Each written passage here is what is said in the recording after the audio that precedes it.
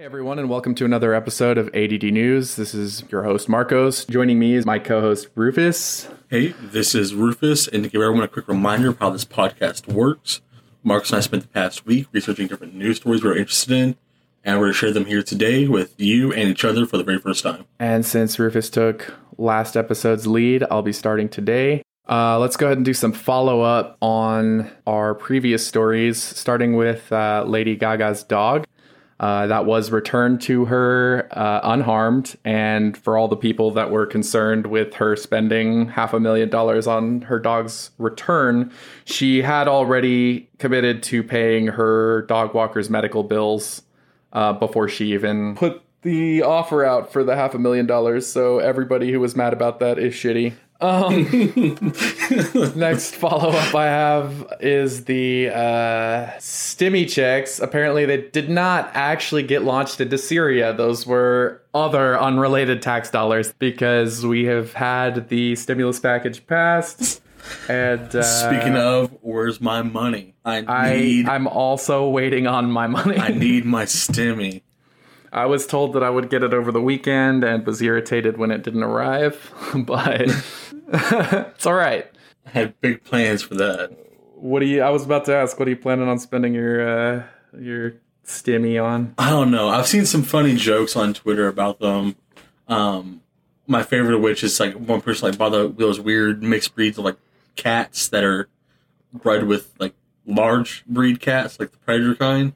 Mm. And they did it as a joke, but I really want one now. I want like a dog-sized cat that can like walk around. I just saw one of those. Yeah, I just saw one of those on the way home. The picture said, "I'm using my $1,400 STIMI to convince my $1,200 STIMI to get off the roof," and it was the large cat that was just like sitting there. Yeah, that does sound like a quality purchase. Well, I don't know, like a helicopter ride or something. I haven't decided yet. I need to save that money. But right, but it's STIMI money. Yeah, you could save other money. STIMI is for spending, right? Yeah, I'm ruining my life working anyways, so that's what that money's for. Enjoy yourself, yeah. Sad money is for sad stuff. STIMI money is for fun stuff. Exactly. That's why it's called STIMI. Why would it have such a goofy name if it weren't for spending frivolously? Do you have any follow-up on any of the stories? Not too much. Last I saw, I keep trying to like just look for his name. The dude who was doing unlawful hysterectomies on women at ICE. Mm-hmm. Still not a whole lot of news on his trial. It almost feels like they're trying to not talk about it again. Right. Beyond that, no. I'll go ahead and spoil some of the stuff I have for like Ted Cruz. Between the Capitol riot in January and then him abandoning Houston in February. Speaking of, what's he going to do this month? A group, an organization that does not like Ted, has been funding mobile billboards that follow him to church and cruise around his neighborhood. Really American PAC. And the billboards just cruise around, following him whenever possible, and they just say, "Ted Cruz, traitor." Oh my God. And they've been raising money to do this like week after week, and I can't think of a better thing to donate your stimulus checks to. Hey. That's really American PAC. That's so funny. I know nothing else about the organization, but I know they hate Ted Cruz with a passion, so... And they're being funny about it, and that's really all you need to know, right? So yeah, that's it. Follow-up wise, I should do a better job of revisiting those stories. I want to say that there was something else that I had follow-up to. Oh, follow-up to the Mr. Potato Head is now the Cat in the Hat. Well, Dr. Seuss, and not the Cat in the Hat, because that's not at all relevant to the story. Now, after their fire... burned out on the Dickless Potato. They're mad about 6 books no one's ever read by Dr. Seuss. That the publisher willfully stopped publishing without any pressure or outside influence because of racist drawings that are found in the picture, or that are pictured in the books. And Yeah, the conservatives that are mad about it, they're mad that about the very thing that they said would happen. So whatever people were trying to get, like the government, like say with the cake incident, the gay cake incident, people who were for free market rather than government involvement always said, we don't need the government to force anyone to do that because the market will regulate. Because if they're going to be homophobic, then people won't, purchase their products or whatever, and all of that. And basically the free market would provide. Now, what's happened with both Potato Head and now Dr. Seuss is that companies that were not mandated by the government or even influenced by the public made changes that they felt were for the betterment of society as far as their product goes. No one on the left is was outspoken and calling for the banishment of Seuss's books. They should have been at some point. They've complained in the past, but there's not been any hard protests. Yeah, no one's like, hey, we should all just protest Dr. Seuss. No, he's dead. No one and the books in question weren't being protested because again, no one knew anything about those books. No one cared. The people on the left who would have complained about them had they seen those books didn't know about those books. And the people on the right who are complaining that the books are no longer being published also had never seen those books. I grew up with tons of Dr. Seuss books in the house. My mom read them to us all the time. And not a one of those books was in our household.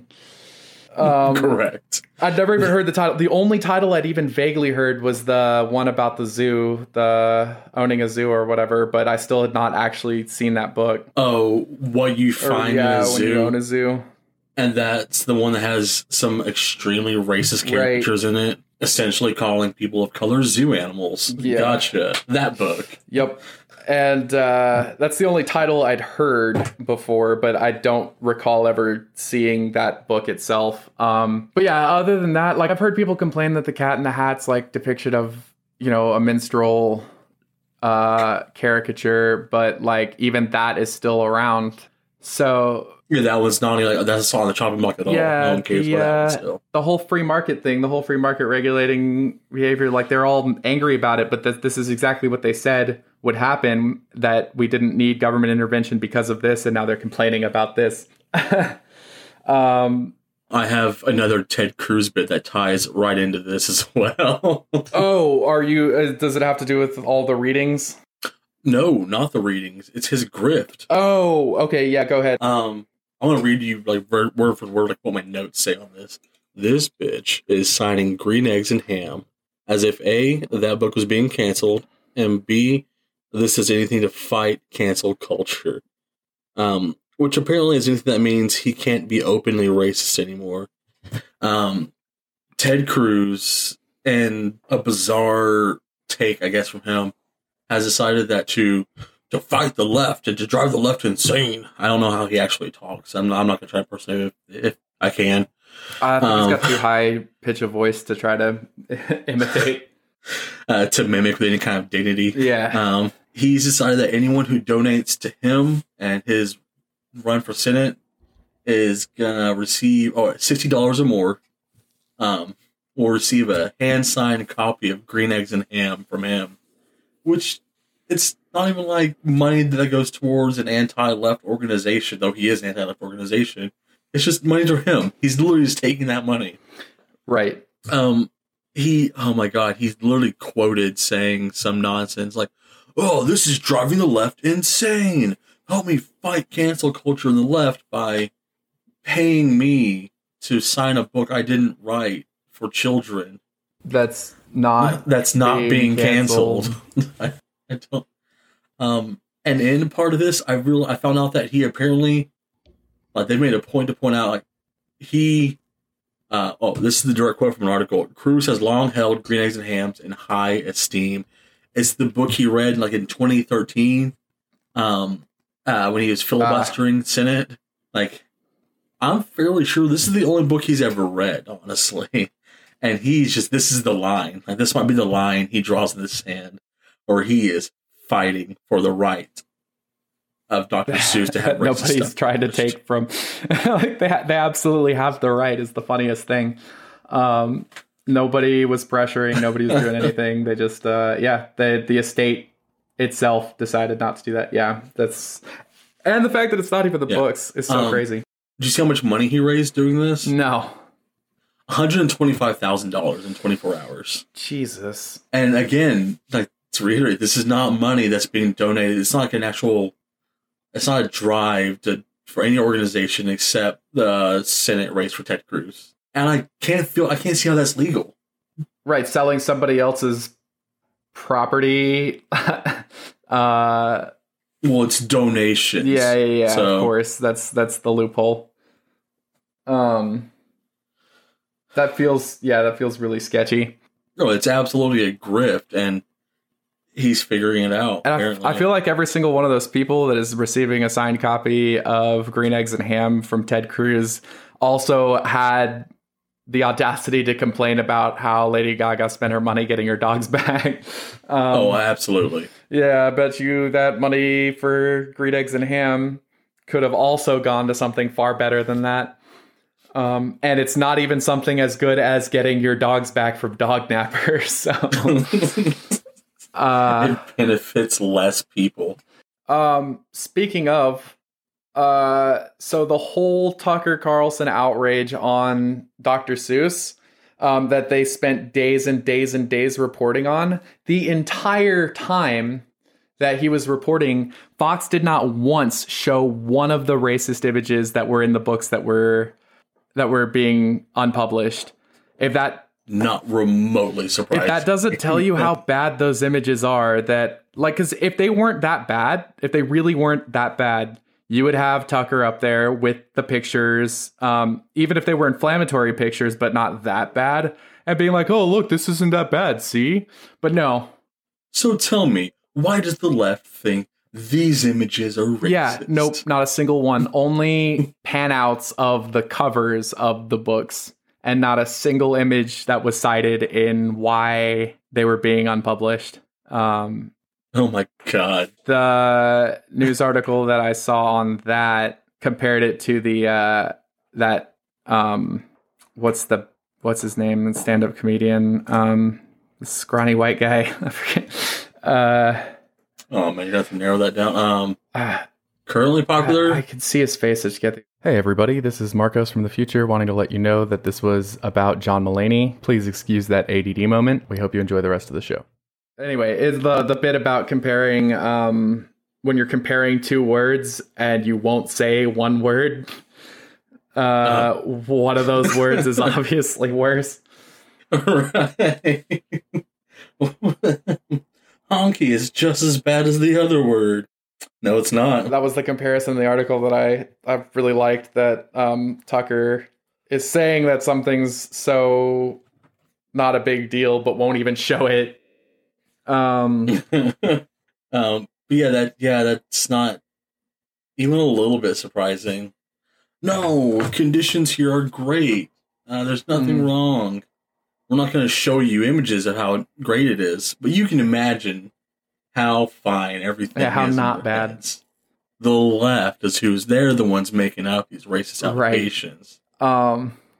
Not the actual evidence of racist allegations. Right, and not the obvious images of racist content.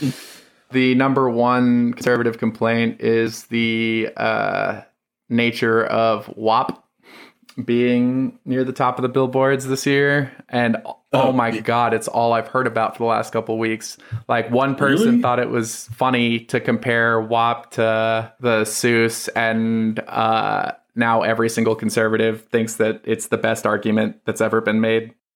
What's that argument? That not only that they're comparable, but that it says a lot about society that WAP is a popular song and that Seuss is being canceled when Seuss is for kids and WAP is not.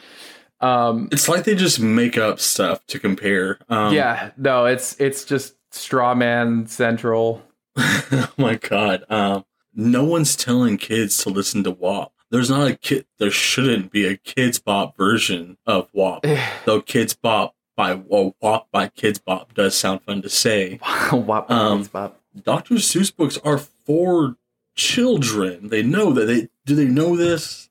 Is this like forgotten somewhere? Well, And the other thing is that, like, a sex positive song being popular, and one, it's the radio edit. Let's be clear, it's the radio edit that was top of the billboards, not the adult version. Like, I mean, and they don't know that. They just keep saying it's WAP, but like the radio edit is the one that is at the top of the billboards right now, which doesn't have the word pussy in it. Yeah. And so they're not even complaining about something that makes sense there either. But yeah, like a sex positive song is incomparable to racism. Like, right. Just because it's inappropriate for kids, the song doesn't mean that it's like bad. Did you know that women enjoy sex? I think this is the same as racism. How is it okay GOP. for women to feel comfortable with their sexuality while kids can no longer see really racist drawings? Like, I don't. This sounds like 1984 to me. Yeah, turn your calendars back, folks. I've never read that book, though. I only read Dr. Seuss. So yeah, really. I've heard about it. It's mostly pictures. Then I've read it. I've watched the cartoon to Animal Farm. Right. And I watched it in passing or in 6th grade when they played it because the teacher was hungover. I was absolutely napping. So yeah. So yeah, they were performing WAP at the Grammys, and boy, was that just prude central. Like, I guess everybody that is just a massive skirt to heel conservative was tuning in for the Grammys to complain about WAP being performed there. I've definitely heard more than my fair share of wildly inappropriate country songs. I can't think of any off the top of my head anymore, because I literally just like the pop country, but I'm positive Toby Keith has some kind of song about boners and hookers and blow or something. Yeah. And they're totally fine with that. Right, the double standard, especially because, I remember when WAP first started topping the charts that there was a post that said that it might be a little risque, but we were all in high school. Avenged Sevenfold did a song about murdering a girl and like sexually assaulting its corpse, and it was on the radio regularly. Right.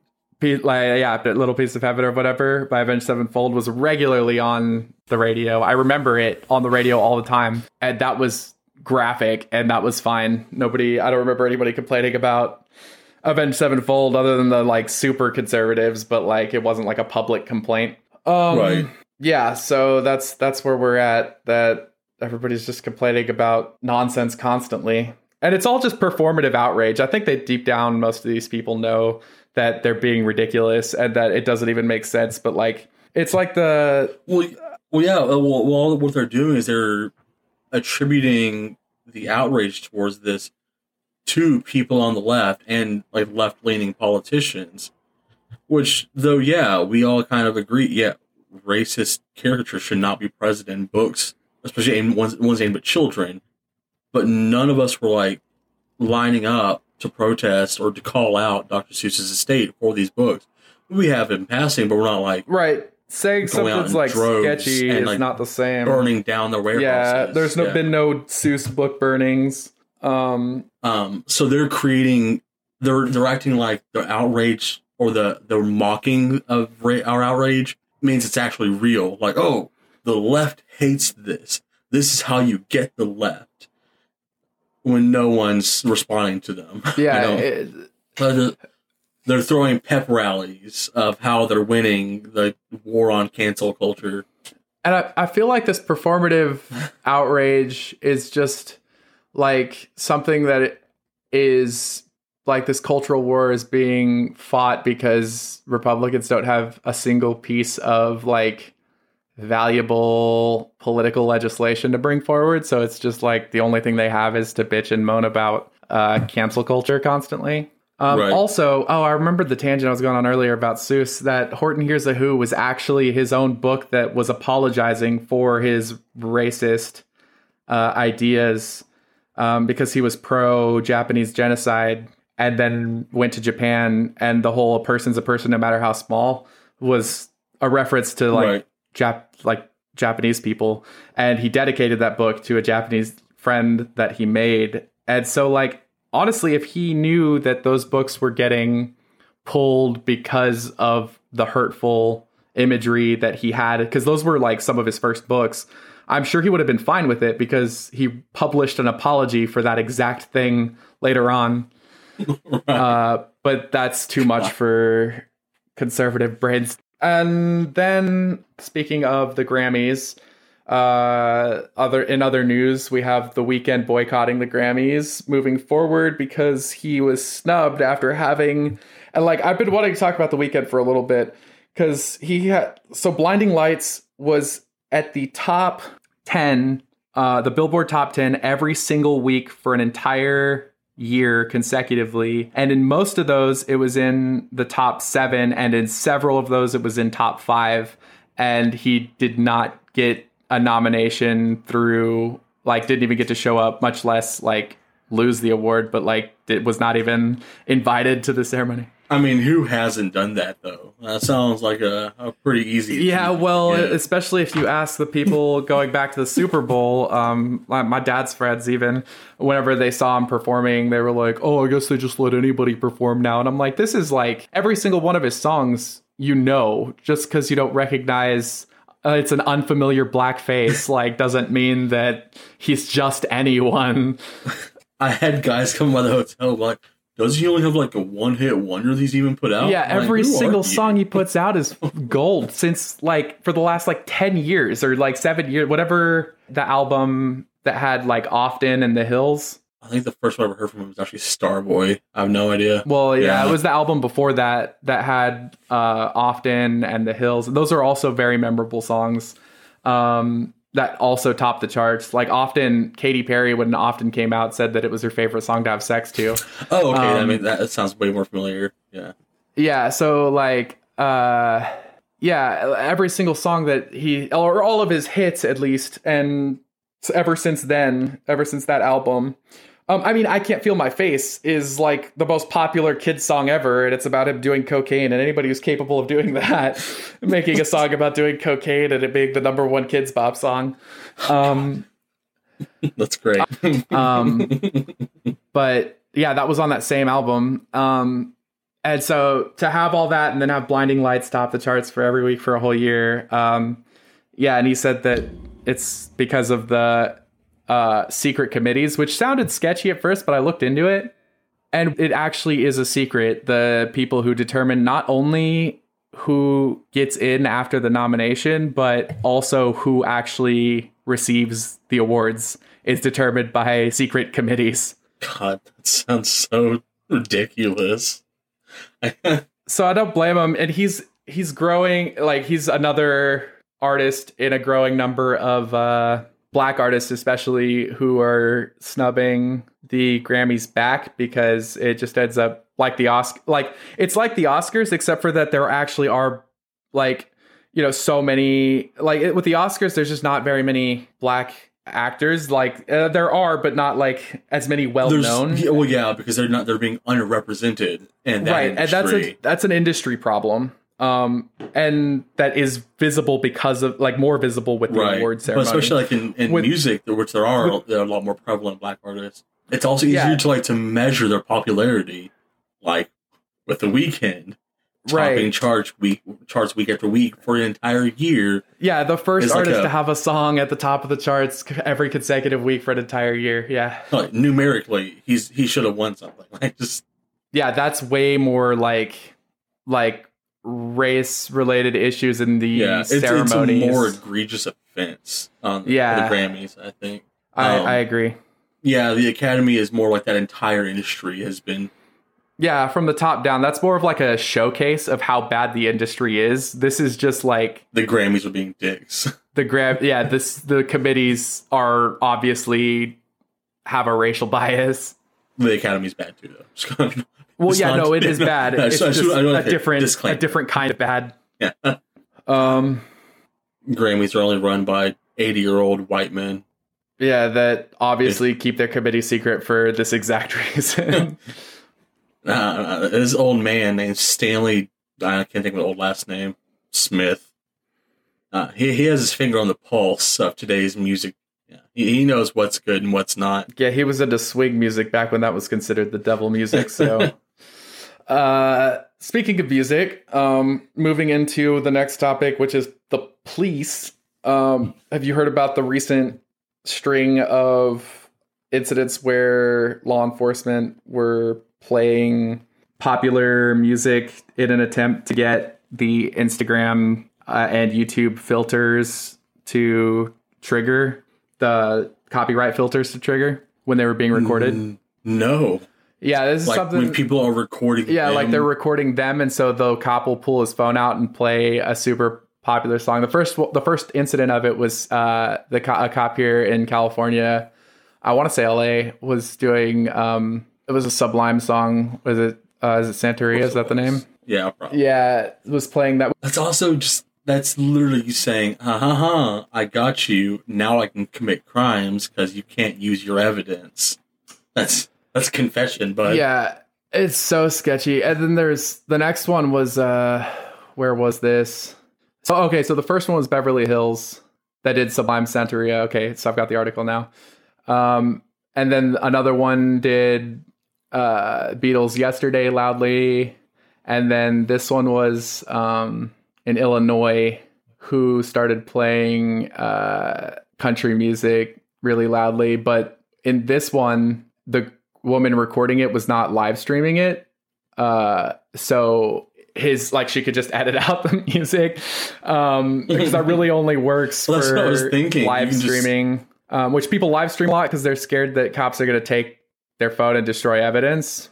Oh yeah, that's fair. Right. And so they're trying to trigger the live stream filters with the music, which is just like so insanely shitty that you can't have, that they're even trying to do that. But that's even a thought. I don't even know, like none of the articles I've read have said that whether or not it's worked, whether or not those videos or live streams like actually got like triggered it. But the fact that they're attempting is obnoxious. Yeah, no, it really is. It's just, it's latest in their attempts to just not be recorded while committing crimes. I don't want to make it seem like it's same old, because it is just, in addition to their mountain of shitty acts, between suddenly no one on the police force has a functioning right, or you lost for some reason, recording or to something. Evidence was lost in the case. Weirdly, the witness is murdered, or something like that. Now they're trying to directly influence people trying to gather evidence against them. Right, or protect themselves from harm. Right. Yeah, because I guess, like, the other thing is, like, even if the video didn't get taken down, like, if the audio gets removed because of the filter triggering, that pretty well destroys the evidence of any wrongdoing as far as audio goes. Right. Yeah, they can't determine what commands are being ordered. Or what they're saying, Victims complying it's just properly, a dark turn whatever. in police conduct. And speaking of police conduct, we've got the Derek Chauvin trial. Yes. I was hoping you had information on that, because I looked up some, but last I saw is they were only 7 jurors. So when it started, I was blown away by the fact that they're live streaming this entire process, but then it got sort of boring really quickly because the jury selection forgot. It escaped my immediate recollection that the jury selection process is a really, really, really long process. So the trial doesn't actually start till the 29th, but they've been recording or live streaming gavel to gavel on Court TV. So if anybody's listening that's interested in that, you can Google Court TV, or if you have the channels on cable, you just search for Court TV. And I do have a little bit on where we're at jury selection wise. And that is that the first several jurors of color who were presented from the jury pool were stricken by the defense team. Are there still no people of color on the jurors? I have not seen white as well. I've not seen the latest 4. That was the last I'd looked in on, because the jury selection process is mind-numbing to watch live. It's a lot of questions that are like worded very like poorly. I saw one of them, and it was one of the people that they used to strike on, that it was just like, are you sure that you could be objective given that you believe that police should be reformed and stuff. And he was like, yeah, I'm sure. It was like, are you sure? Like, I was just like, it was like an hour of them establishing, of the defense trying to establish cause to strike for, without having to burn one of their own strikes, like trying to get like him to say something that would prove that he was ineligible because of his beliefs or whatever. But but it didn't work. And so they had, and this was a white guy too, but he donated money to organizations that advocate for police reform. It was a proponent of like the BLM organization and like all this stuff. And so, yeah, they ended up having to burn a strike on him as well. But it's a mind numbing process. But what I do know is that the first couple of jurors of color that from the pool were stricken for what seems like because of their color. Of course, the defense has to give a non-race reason, but that's pretty easy to get around. And so, yeah, at the start, the first 4 panel jurors were white, and that's like playing out to seem like a pretty sketchy trial, except for the wrench that just got thrown into it, which is really what I want to talk about. Just a couple days ago, the settlement thing.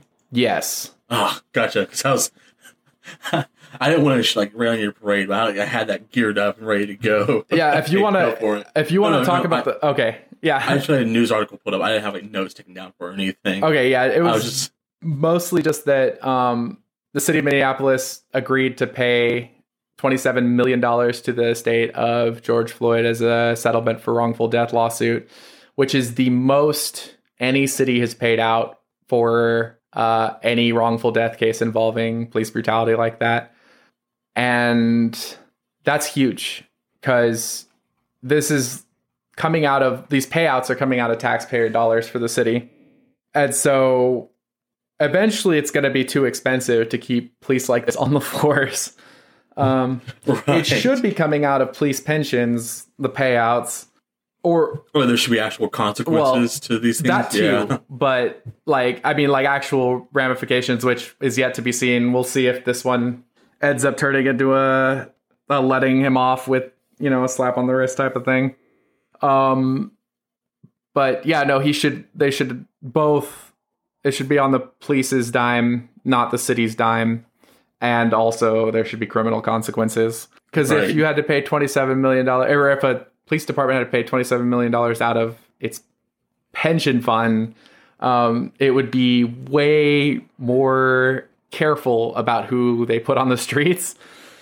Or if police had to carry their own personal insurance, where if after a couple incidents of, because some of the times when this happens, when it gets to this breaking point, you find out that the officers have had dozens of reports of excessive use of force on their track record. And if those had to get reported to an insurance company every time they happened and they upped the premium, eventually it would be too expensive to keep these officers hired. And that would be some way to gate it that you can't, that a police union can't interfere with. But yeah, $27 million settlement, which, that doesn't repair the loss of a life, but it goes a long way to making sure that there's obvious consequences for this conduct. I was curious looking at some of the new jurors. Yeah. I'll also read through the first 3. You already know about. White guy chemist, calls himself a logical person, claims he hasn't seen any videos of Floyd's arrest, but apparently visited the memorial. I forgot about that. Which again just feels like a really weird thing to say. How have you not seen any of the footage? Felt the need to go see the memorial. Right. The other one is mixed / multiracial woman in her 20s. She's the one that claimed she was super excited to be part of the jury, especially when she found out that it was the George Floyd, Derek Chauvin case, which doesn't sit well with me. Yeah. And it has that I'm a sorority girl vibe. Right. And I can't wait to ruin this case. Yeah, honored and excited are two different, there's this verbiage that could have been different, because saying excited for a murder trial is super fucking weird. because this is like the third or fourth different article that's phrased it in a similar way. Like, then she made it very clear. This is what she's here for. That this is what she wanted when she got the pamphlet in the mail. Yeah. I think I want to say she's also the one that has like an uncle or family that's also in the police force. Oh yeah, there were two of them that had like either close friend or relative in the police force. Yeah, the chemist guy also. I think he said he had a friend on the police force. No. It's a third guy, the third juror who was also a white guy. So he has a friend in the police force, but hasn't spoken to him about the case or seen him since the pandemic. And I don't believe that. Yeah, I don't believe a lot of the stuff they said about it. If you have a cop buddy from Minneapolis, you've mentioned at some point in time either the death of George Floyd or like the protests that proceeded. Or your cop buddy had mentioned it to you. Oh no, he's definitely complaining about something. Now we're going to get into some of the new ones. Again, this is just an article from... Oh, this is from Fox, actually. So, they all have randomized numbers already. So, the fourth guy is a white man in his 30s from Minnesota, of course.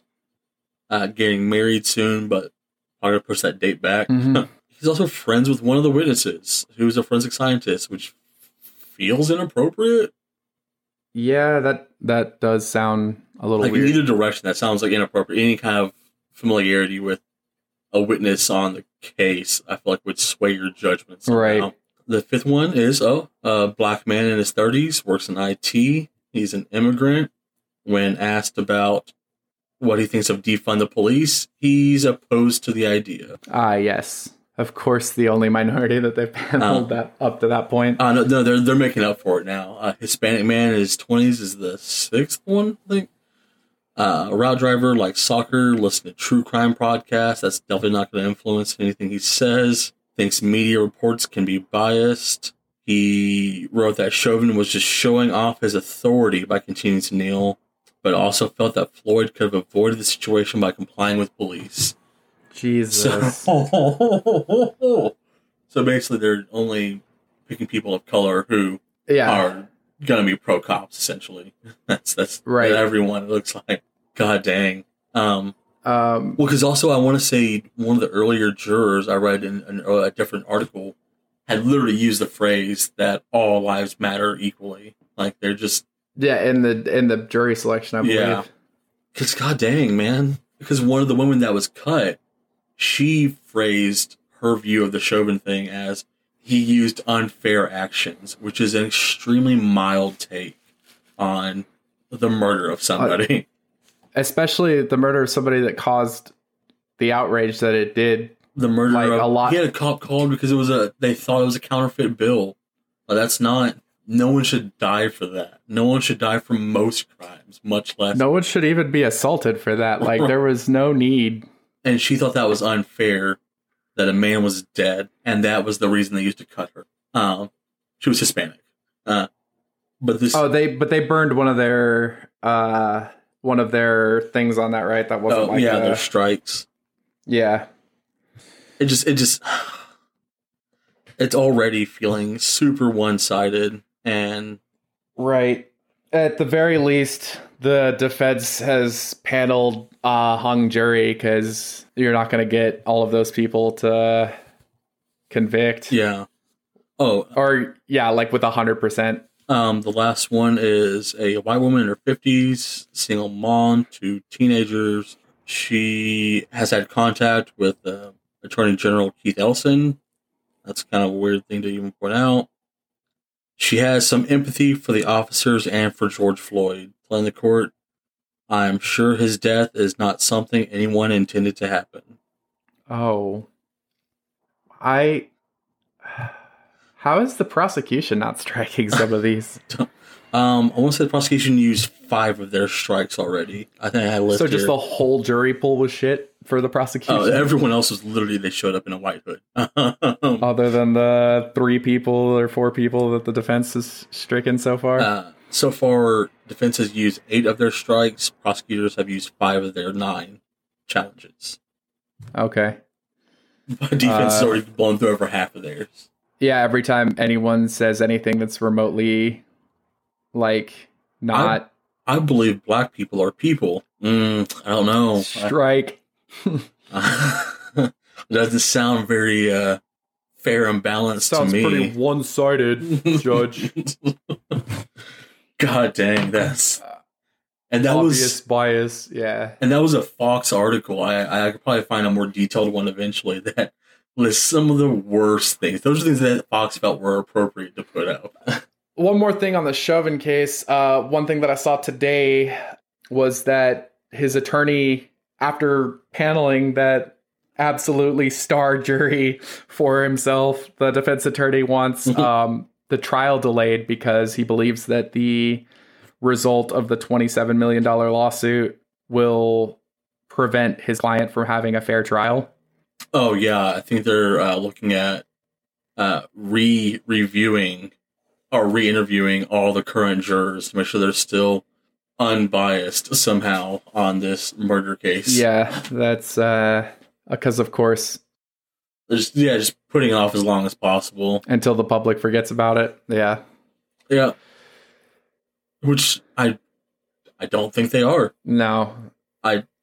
Chauvin's not getting away with this somehow, I hope, at least. The question is whether or not he's going to get punished appropriately, like what his sentence will be, whether or not he gets out early, that kind of thing. I hope someone drops Bounce House in his front lawn.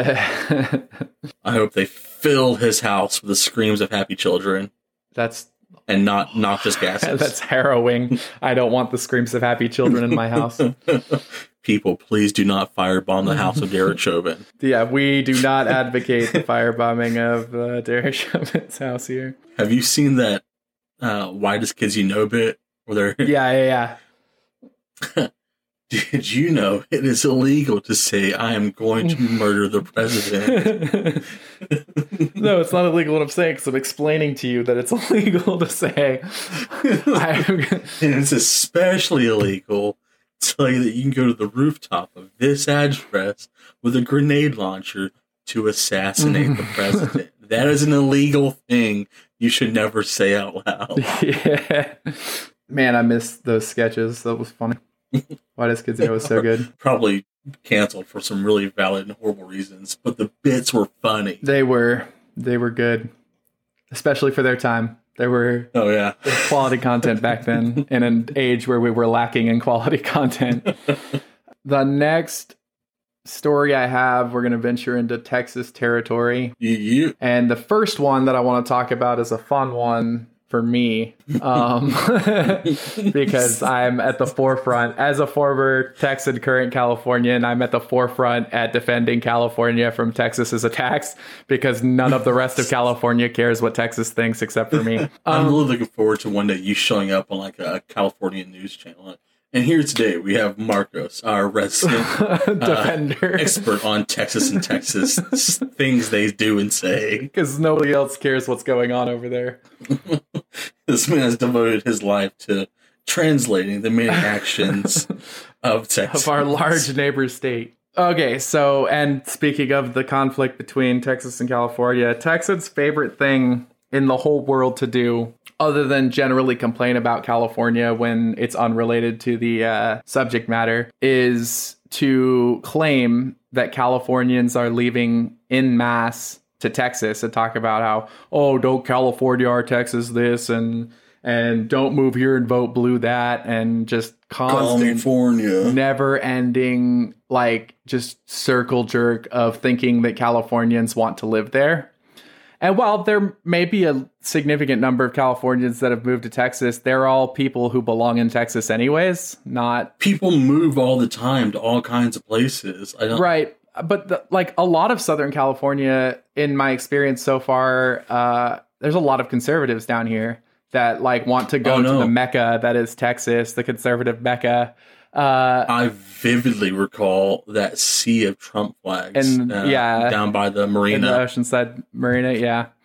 You're not allowed to own a boat unless you voted for Trump. Right. There was like 6 Biden flags and then like 150 Trump flags, and each boat that had one had like 3 of them. Yeah. Yeah, so that's the big bit that Texans have, is that they think that Californians want to move there. And they get that idea mostly because like people like Elon Musk moved there to stop paying, because he didn't want to pay state income tax anymore. Right. And so he's going to a place where he can do the most harm to his employees legally and pay back society the least amount. Right. And so they're like, oh, look, there's a guy who lives in California who's moving here, who's a billionaire. That must mean all the liberals are coming, when billionaires are notoriously conservative because they don't want to share their money. Exactly. And so, yeah, anyway, all that to say that the Associated Press had an article that caught my attention. March 5th was when this was posted. And it says that new research from a nonpartisan think tank has found that the popular notion of a mass exodus from California during 2020 was wrong. The California Policy Lab says most of the moves during 2020 happened within the state. The research announced this week found departures from the state were consistent with historical patterns, but the biggest statewide change was that fewer people moved to California. The lab says that San Francisco experienced a unique exodus at the county level, but that most remained within the 11 county San Francisco Bay Area economic region. Many left for counties in Sierra Nevada and elsewhere in Northern California. So this whole absolute like nightmare of a joke where everybody thinks that Californians want to move to Texas has been, with actual data, proven wrong. That all of the Californians basically all of the Californians who moved last year moved within state or to Sierra Nevada. So fuck you, Texas. I'm not even surprised. No, you got us there. That's not, you win this round with your facts and logic. But my feeling is you're going to have some words in a little while. It's so funny because that's, everybody's like, no, they move here and they move to Austin, and that's why Austin's like that. But Austin's actually where Texans go to save up the money to move to California when they're want out of Texas. Or either that, or Austin is densely populated with people from Silicon Valley and LA that just moved to move just because they wanted a change of scenery in their life and they had the money to do that. And Austin's the only comfortable area to live in Texas as far as the political climate. Oh yeah, Austin is full of liberals, which means it's not. I don't know. It feels like a lot of our major cities went blue. Well, it's super weird though. I know, like in general. Yeah, Austin's got the stereotype, but yeah. Even Fort Worth go blue or nearly go blue? No, Fort Worth was red and Dallas was blue. I mean, wasn't it fairly close? I think so. I think a lot of Texas counties were close. I want to say it was within a couple points, yeah. Which takes me into our next segment. Abbott and his, absolute voter suppression, in the most brazen ways. All right, I've talked a lot. So you said that you had stuff on Abbott today too, right? Yeah, I had a few things on Abbott and Paxton specifically. So, as everyone knows and keeps shitting on Texas for, despite it being the demands of one old man, because I had no say in this matter. This past Wednesday, Governor Abbott decided we were going to open up the entire state 100%, no mask mandates. I think with the exception of the executive order Biden did, which is in public buildings or public transportation, which I'm sure is getting enforced a lot. Yeah. And in response to this, Travis County and the city of Austin are still enforcing and mandating mask laws, which you would think would be their right. They can govern themselves. It's just a city and a county. Let them have masks.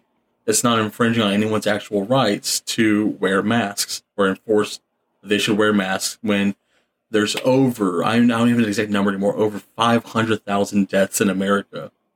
And I think 48,000 deaths in Texas alone. I could be wrong on that. I think we're getting Fact check me. I think we're getting closer to 600,000 now. in the United States. Not even surprising. So Austin has decided, and Travis County, to continue enforcing mask laws. And Abbott and Attorney General Paxton are probably just having none of this. It's totally fine for them to go and basically not follow the orders of the current president of the United States. Executive orders. They're going to keep on deporting people, open up the state despite how many of them are dying in their own state. They're filing suit against the city of Austin and Travis County. Paxton, who I have here quoted as "What a dumb bitch," recently tweeted, "I told Travis County and the city of Austin to comply with the state mask law. That you don't have to wear masks. Not like a real law. It's more like just do whatever you want, whatever." They blew me off. So once again, I'm dragging them to court. Adler will never do the right thing on his own. His obstruction won't stop me from keeping Texas free and open. These pieces of shit. I don't understand. I don't think I ever will. This need for the right to portray masks as some kind of oppression or government overreach. When in reality, if government said it was illegal to wear masks, that would actually be the overreach. It's the opposite. Because that actually, that's what this is. This is what they're doing. They are doing government overreach, in fact. Last I saw, Austin is currently able to still have their mandate until the suit is completed or they lose it, I guess. I do want to point out that according to Abbott's proclamation or whatever, the law they passed, cities and counties are able to still mandate mask laws, but only if their hospitals that are ICU beds have 15% occupancy of COVID patients.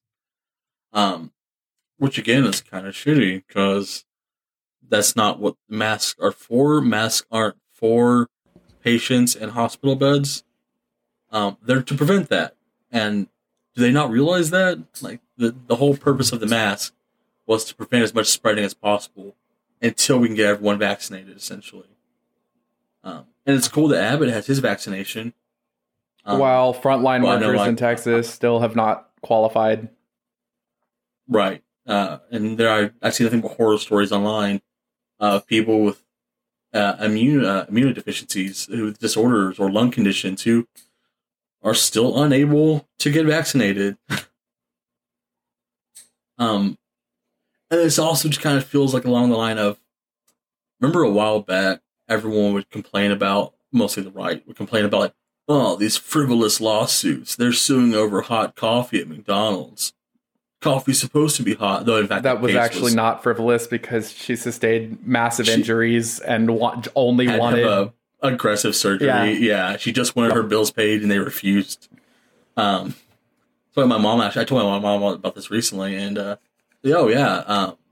back in Brownwood where you and I lived for a little while, a man was killed in a dog food plant. He fell into machinery because they didn't have proper equipment in place, and was mulched into dog food. And his family received almost nothing from that. And that's just a general corporations trying to screw over the people who work for them and for the people who they cause suffer for. That's unrelated to what we're talking about today, though. These same people who make claims like that, frivolous lawsuits, they're going to complain over anything, are the same ones filing suits against entire cities and counties for doing a pretty bare bones attempt at keeping their citizens safe. A pandemic. At a worldwide recognized pandemic that's killed millions of people. Over 2.5 million people in 1 year. And we're one of the few countries that just maintained horrible conditions for it. I don't get it. I don't understand.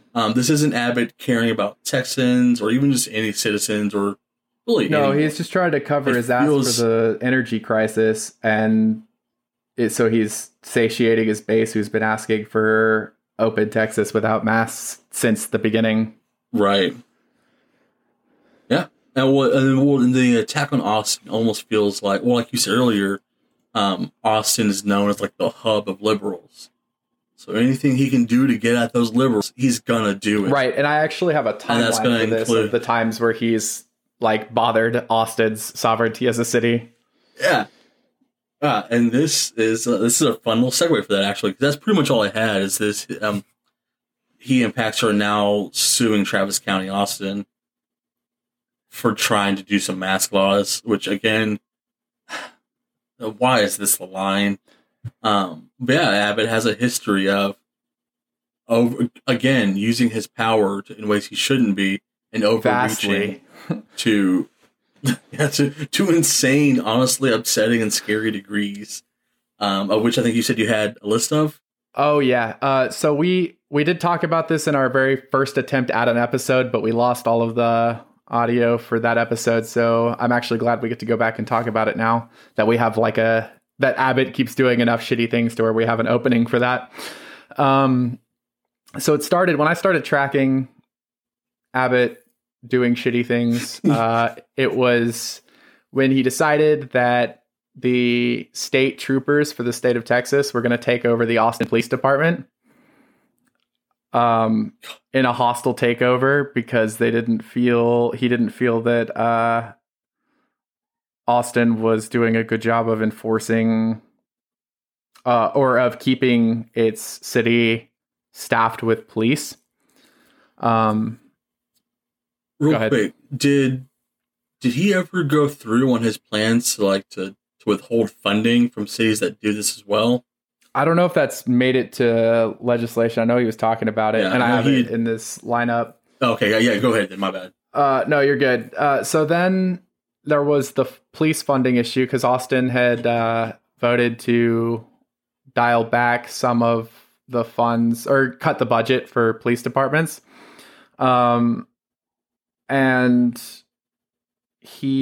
Abbott decided that he was going to, through some sort of executive order, try to force cities to pay the full amount in the budget for the police departments and not roll back, which is just like insane overreach because the city has its own government and it determines its budget and allocates its funds, and it's a unique. Every city is a unique biome to a state that self-governs.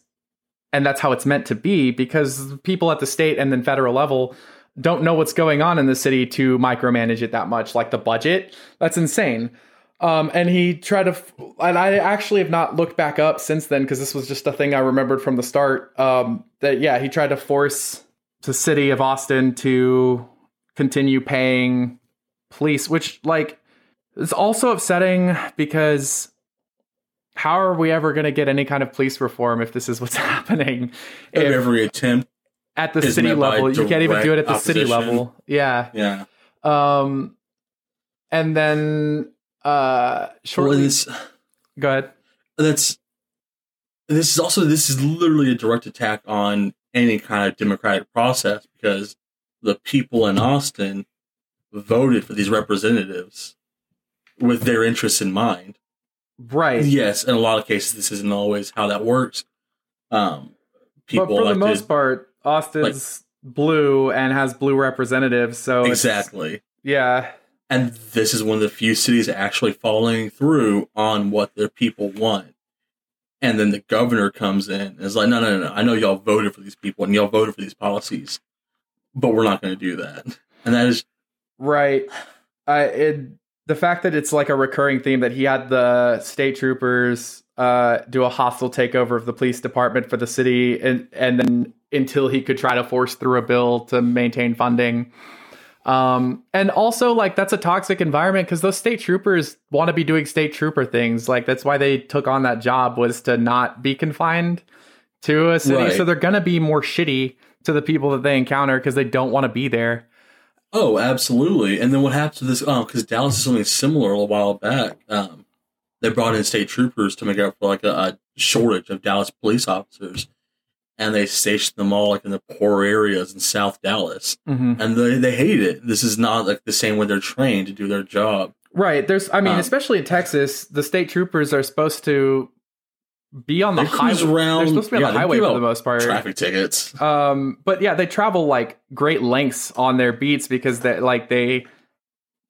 Texas is huge and they're on the highway. And I've been pulled over in the middle of nowhere for speeding by a trooper that I'm like, how do you get home? Like, what is your schedule like? Like, we're in the middle of nowhere. What are you doing out here? So for them to have that kind of breadth with their authority and then be confined to like patrolling an inner city area of a city they don't want to be in.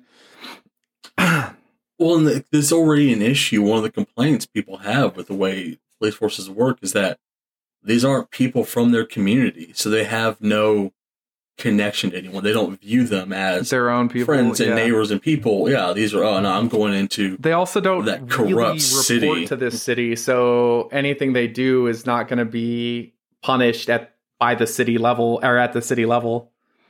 Right. People can't file a complaint with their local councilman or something. When it's a state or even issue. Their mayor. Yeah. Or even their governor because of who their governor is. Yeah. If you take it all the way to the top, he's not going to care. So. Right. Which is just a terrible position for a lot of Texans to be in, especially the Texans that don't want to live like this, who voted for people at the city level. Because we always say, your local elections matter in a democracy, more so even than the presidency. But then when this happens, it just totally erodes the fabric of the democratic process at both the local and state level. Exactly. Because after that, there was a tidbit where I saw that he was celebrating Texas's decision to forcibly keep a child on life support against the request of the medical staff at the hospital, who felt that it would be in this child's best interest to pull the plug, basically. That he was suffering and unlikely to ever regain consciousness, and that it would be a mercy to take him off life support and let him die. And Abbott was celebrating the state refusing to allow them to do that and said that Texas will always vote for policies that support life. But holy shit, dude, that's not life. That is forcibly keeping someone in their meat suit against their will. A child, in fact, forcibly keeping someone attached to this coil of pain, and calling that you're some kind of hero for that. I love that it's always in the worst ways that conservatives try to apply this whole pro-life. Never in ways that actually affect people who are living. If it's suffering, then pro-life is fine. But if it's a fetus, that then obviously you can't terminate that. But you can terminate people on death row, and you can let homeless people starve, and you could let that fetus, once it's born, starve to death. But yeah, it's just always so wacky how it's all applied. That's because Republicans believe in pro-life, and that life is pain. So as long as you're suffering, you're good to go. Pro-pain accessories. Pro-pain. Damn it, for the next piece on the timeline, there was the 2020 voter suppression, which is actually where this whole thing really started for me. Because this is what it ties back into for the most recent thing as well. So for the 2020 election, for the mail-in drop-off ballots, he, by executive order, determined that every city is only allowed one box, which means that in Houston, a city of millions of people, primarily minorities, and in many sections of Houston, very poor, have to find a way across town, and across town being a massive metropolitan city, in areas where not everyone has transportation, or the ability to get off work at a reasonable time. Yeah, I mean, just and to drop off it doesn't even make sense. Like, he's like saying it's always for election security, which is very clearly now, especially after today, a dog whistle for making sure that minorities don't get a vote. Yeah. And it's always been that way with Republicans, but they've not ever been this brazen about it. Where, yeah, or I think it was not even city. I think it was county, where Harris County had one ballot box for drop off. Oh yeah, down near. Yeah. So that was the biggest thing, where like you would have to travel across county, and so it's not even like a city bus could take you there. And yeah, if that's not voter suppression, and there's no reason for that. Like, it's not like one box is gonna, versus having boxes in every jurisdiction is gonna change the integrity of the election, because that happens after you've collected the ballots. And also, there's not been any recorded cases, or not any, but like very few recorded cases of fraud in substantial amounts. I think they cite one case, but it was like 17 total votes, which when you have that, or total ballots, which they caught. So there was 0 total fraudulent ballots counted, but 17 ballots out of, the how many people live in the state of Texas? Something like millions? I don't know. Millions of people, though. Yeah, I've got it. We can look that up. I have the internet. 29 million in 2019. So of the 29 million people, obviously you can cut that down a little bit for people in voting age, or people of voting age. Of the tens of millions of people, we'll say 17 fraudulent ballots were found, and they were found, and that's it, which is like nothing. That doesn't even change that wouldn't even change the vote for like a school board, much less like a city or the state. Class presidents have larger 17 votes, and that at a 200 kid high school, 17 votes isn't going to make or break. And so but he's saying, or that was where it started, the voter suppression, the blatant voter suppression. And we'll get to the more like horrible ones today in a sec, because next on the timeline was when the energy crisis happened. He was on board with trying to blame green energy for the energy crisis. Oh yeah, this is all the fault of windmills and in his first solar post, energy. And this is, I love how he does these back-to-back posts without recanting anything either. In his first post, it was that he admitted that the nuclear facilities and the oil facilities and the natural gas facilities also all went down. And then in the following post, blamed the windmills. Like, he didn't just say every type of energy was down. He was on Fox News that evening talking about green energy. Once he made the first post, he was then told later that wasn't the talking point.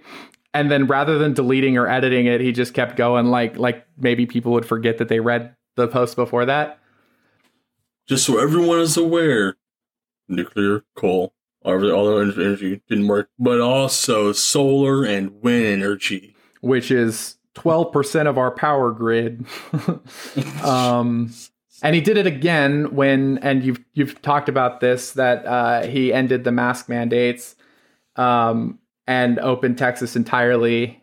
And in his post said that COVID was officially determined to be contained in the state of Texas, which, if we're going to talk about containment, means that because the state was open, that means that outside visitors who have friends or family in Texas that want to come say hello, that might have COVID, would not impact the COVID rates, or that the people in Texas who have COVID right now aren't going to impact the COVID rates because it's contained.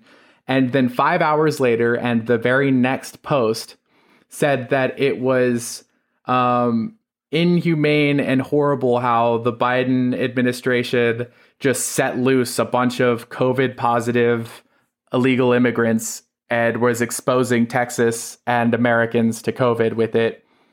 And like this was back-to-back posts, which one, to start with, even if we buy the premise that Biden personally went down there and like opened up the cages and set them free, like some sort of weird, like, and then just let them run out into the sea of people.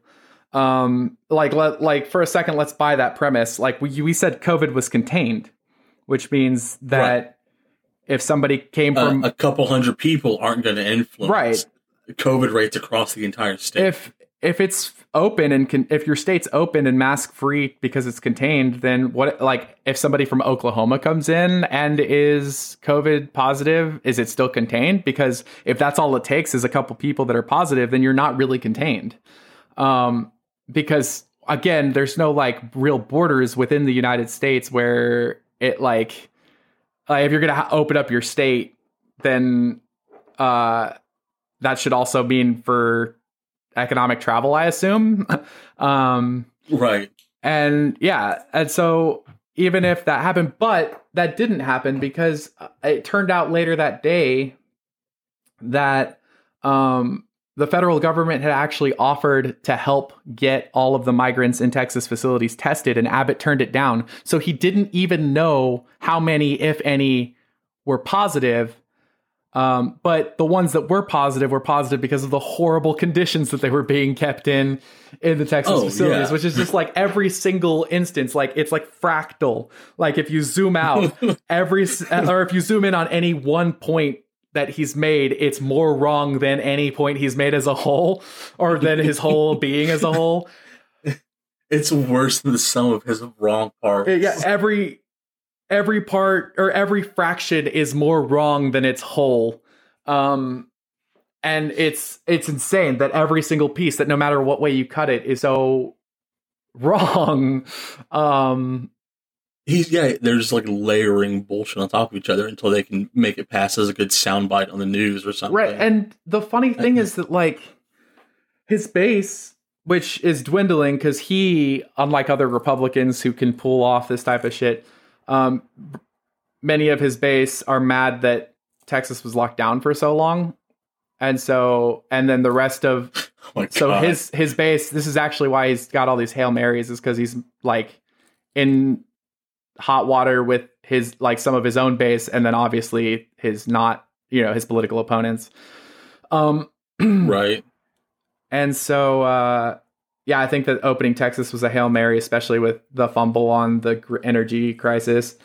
But then to follow up opening Texas with that whole immediately trying to blame the upcoming consequences on illegals is just like, let's stir up fear that brown people are going to give us COVID. That's absolutely what the reaction was. People started saying that, like, oh, well, now if the COVID rates go up, it's because of all the illegals. I hope all these leftists are okay with all the illegals were on spreading COVID, as if Texas was free of COVID beforehand. And everything. We're by no means free of COVID. I just looked it up. We just got like 5,000 new cases today. Yeah, and I saw a post today where he said it was like COVID cases were down 42%, which again, like, let's look at this fractally. If that were correct, that would mean that he was racist and wrong, but it's also not correct. There's been a significant decrease in the amount of testing being done because the vaccinations are coming out. So people have quit testing in hopes of getting a vaccination shot. Right. And the people that are vaccinated have quit testing, even though they're not 100% sure that once you're vaccinated that you can't spread it, and are more, I believe that the last thing that I saw said that they're positive that it gives you, that if you were to contract it, it gives you an asymptomatic COVID experience. But that they're not 100% sure on whether or not you're totally immune or just going to be asymptomatic. Which is why they've continued enforcing masks at the federal level and many state levels. Right. So they're not just releasing typhoid Mary. Yeah, so that you don't have a bunch of people wrecking all of the people who have not had the ability to get the vaccine yet. Or unable to even, or allowed to even get it. Right, because it's been especially in Texas, it's been such a slow rollout where frontline workers, like all of the medical experts in Texas recommended that the next tier be frontline workers, and he decided to make it people 50 and older next, which are not like very much, or rather very often not frontline workers. Right. And so so opening up the state and removing masks, putting all of the frontline workers in more danger than they were before as frontline workers, and then not even letting them go to the front of the line for vaccines. But he's prepared to blame illegal immigrants for the deaths that he's going to cause with that. Well, COVID hits different when a brown person gives it to you. That was the only, like, I had some dude from like my church growing up in Corpus that I didn't even know that we were friends on Facebook, but he commented for the first time probably ever in the course of our friendship on something that I posted about that was like, well, it's Biden's fault that he's dropping all of these illegals with COVID. And I was just like, there's already Texans with COVID. So like, do I have to like tell people, like people from Mexico and Honduras and El Salvador, they're not like airdropped into your city? Yeah. As like assault teams to come and get you. With the vid. They're also, I had to ask, I was like, is illegal immigrant COVID worse than regular COVID? Because Texas is not free of regular COVID. And so if there's no difference, then this argument makes no sense. And if there is a difference, please tell me, because I'm sure the CDC would like to know what the difference is. Yeah. Because we have enough variant strains here already. So that brings us to today, the new and expanded voter suppression that Abbott is pushing, because Texas legislature just dropped an avalanche of new bills to try to ensure election integrity in Texas. I really hate that this is like the new Republican talking point. Especially because there's never been real evidence of it. And like this, and I think we probably talked about it in both the last two episodes. I can't remember, like the boogeyman that Republicans invent in their head, going back to like welfare queens and stuff, that they always have this like caricature that's evil that doesn't actually exist, that they use to justify like bigotry. And that's this one that they don't want. They saw how close this last election was, and because in Texas it was within like 1 million votes for or something like that. The last that I saw, it might have changed, at least like on election or when the election was called, Texas had like 1 million vote difference, which for like 30 million people is not a huge difference. Right. And that's also like paired along with, again, the mass. Right. That was already after the ballot boxes and stuff. So they're mad that so many. And one just like, and the general gerrymandering of all the counties and stuff like that. And so, yeah, they're mad that was so close, that so many minority voices got heard in this last election. So they're brazenly, openly continuing their war on democracy and the democratic process. Because, like, could you imagine if, like, the opposite were the case? If Democrats were trying this openly to make sure that Republicans couldn't vote? Oh, my God. They'd be the devil. But now, correct me if I'm wrong.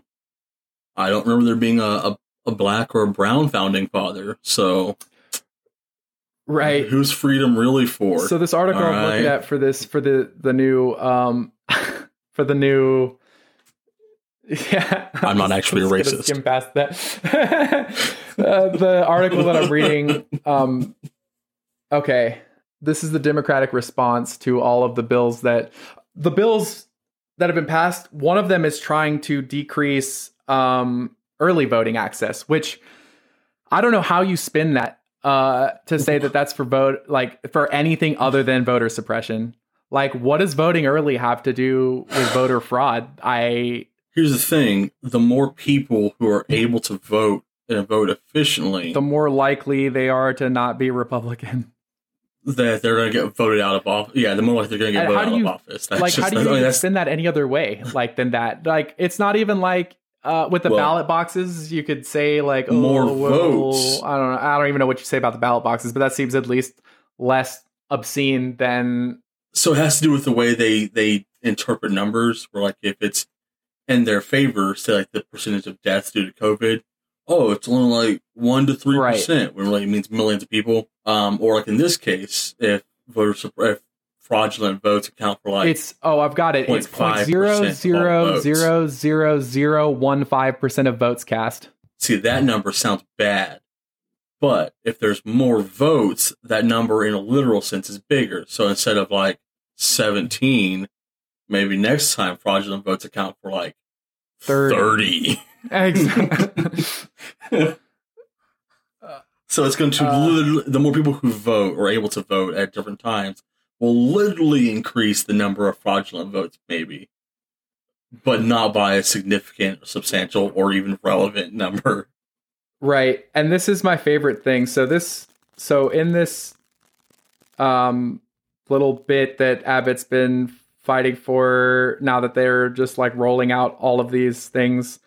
Let me find the exact wording real quick.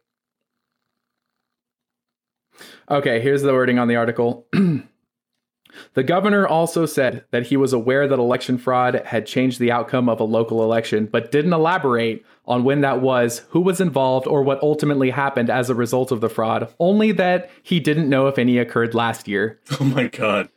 Which, when I read that, made me realize that this man is in a wheelchair because he's packed full of so much bullshit that he can't walk. You cannot contain that amount of bullshittery. No, you gotta sit down legs. when you're stuffed with that much fucking bullshit. The fact that he said, "Oh, I know it's happened," but would not cite a timer. What that makes me think is that it was actually voter fraud that swung it towards Republicans, and that's why he's like, I know that. That's what like abusers do, right? So they're worried that you're gonna cheat on them because they're capable of cheating, and that's like the Republican staple is that they know that they cheat, and so they're scared about you cheating, and so they're that just the fact that he would not cite the time, the instance, the people, that makes me think it had to have been a Republican. It either was a Republican instance, because there is, in fact, lots of evidence of that happening, of our previous president asking someone to fraudulentize votes for him. Well, and the first fraudulent ballot that they found was a guy got his dead mom's ballot and voted for Trump. Immediately following the election, it was in Nevada. That was the very first, and one of the only, if not the only, fraudulent ballot that they found, and they found it because death records. It's almost like we figured out the voting process decades ago, or how just to count votes from living people. But it either sounds like, obviously it was a Republican fraudulent case, like it was for probably him, if nothing else. Abbott did it. Abbott directly. Yeah, he was the one that did it. He's like, I know that we've got a vulnerability because I did it. I have a real close friend who has this problem with giving fraudulent votes for himself. He's a governor of a really cool state, not Texas, but governor of a really cool state full of really cool things, like COVID. And what's really funny about going back to the ballot box thing is that in California, the Republican Party was actually under fire for having unofficial ballot boxes, which the problem with that would be they could throw out ballots because they're not formal or observed. They were just setting up random ballot boxes, and they were told to cease and desist. hole in the top. Yeah, and so like Texas is over there like you only get one ballot box, but then the Republicans in California are like, oh, here's a bunch of ballot boxes for the Democrats. And it's just like every fucking instance of a Republican doing anything is just them trying to cheat to retain power or gain power. Well, they've had these systems set up for literally decades to centuries where it's been skewed in their favor. Whether they call themselves Republicans or Democrats at the time, skewed in the favor of bigots and capitalists and people in power for the most part. And it's getting harder and harder for them to get away with that and keep it quiet because of you and I are talking about it. The internet exists. They can't do a proclamation without ranting something racist or bigoted on Twitter and Facebook. I said Twitter and Facebook. But the evidence is everywhere now. Okay, yeah, so that percentage that I gave you was 16 minor offenses were small infractions, such as addresses not matching of the 11 million ballots cast. So that's the 0.000015% of votes. And also, that was the other thing that one of the mandates is to give a more severe punishment for like ballots being ballot mistakes. A more severe punishment for ballot mistakes, which obviously very, very scriptedly targets people who maybe have less literacy. Right. Because a ballot mistake can happen for many reasons that aren't fraud. And so for it to be less time to vote and a more severe ballot related punishment for ballot mistakes is just like literally like this last election, black people got to vote and we can't be having that again. Next election, I say we change things up a little bit. You have to own land to vote. Let's just throw this out there. You have to be able to. They pay more in taxes. I think we should skew the votes so the people who make up a smaller percentage of the population have their votes count less. Like, I don't know, we'll use a fraction. Maybe not half. Half is too little. 3/5. We'll count their votes 3/5 as much as anyone else's. I think that sounds fair as a wealthy white man. Right. And then also like the whole religious people not making up a majority but having the majority of the Supreme Court and most of the Republican beliefs that are touted aren't even in tune with the majority of the public's beliefs, like with marijuana and stuff. But they've created a system where the absolute silent minority of people get to control a majority of people against their will. Real cool, real fun. My favorite part about America, a cool place to live. A cool place to live. That's the title of my next book. My first book. I've never written a book. The title of my next and only book. God. Oh my God. That is a lot of that's really genuinely horrifying.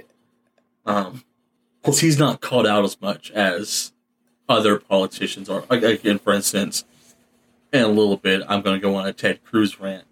And I had way more about Ted Cruz just doing dumb shit than Abbott actively and openly, you know what?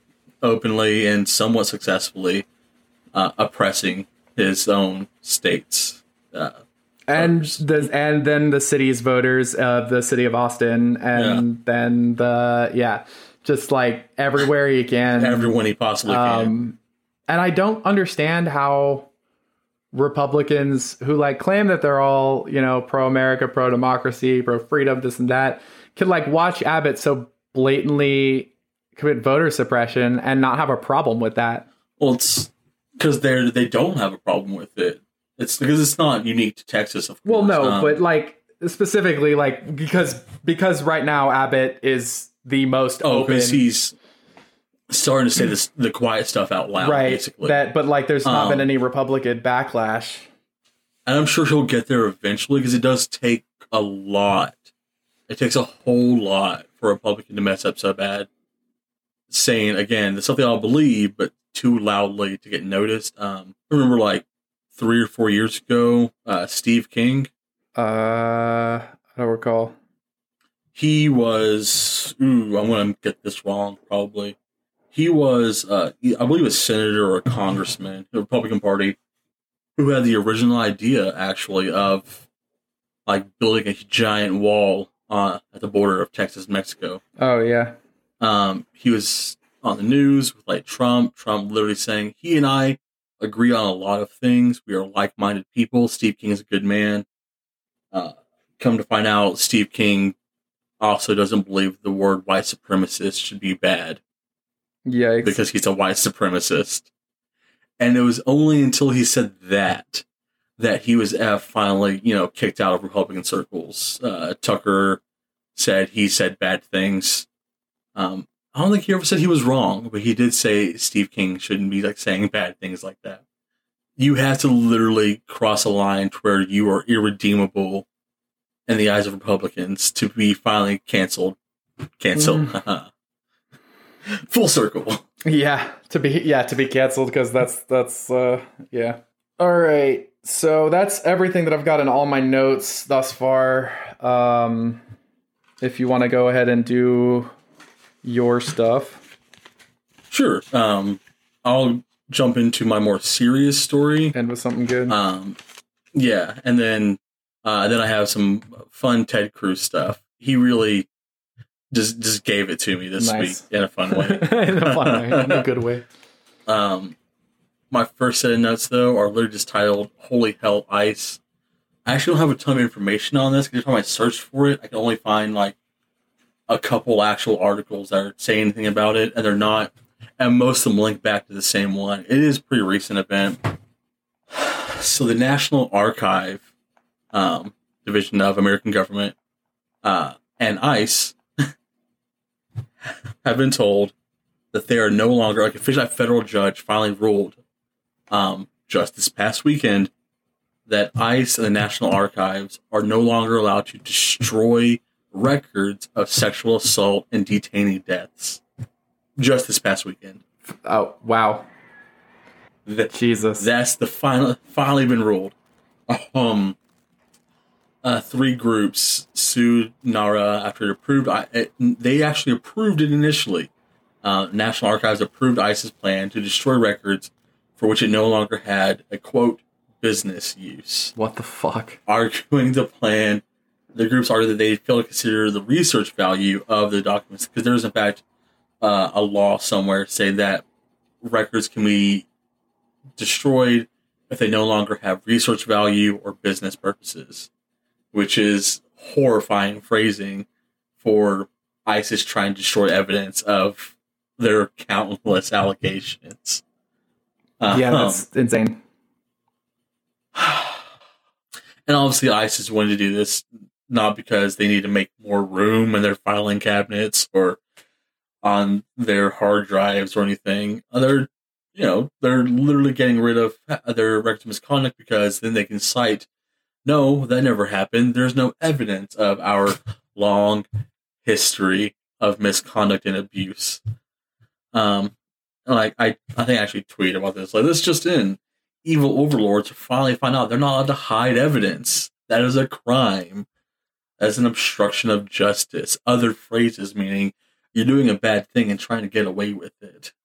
And it just feels weird that the only reason they're made to stop doing this, which is, again, I think we talked about this during my earlier ICE episode, they were trying to deport people who were being assaulted, or not being, in this instance, they were being deported because they had hysterectomies performed on them against their knowledge and will before they could come to court and testify against the person who did this to them. They hide evidence. They, again, same article or same episode last time, years before, they withheld evidence of detainee deaths from their reports so that they didn't look bad on them.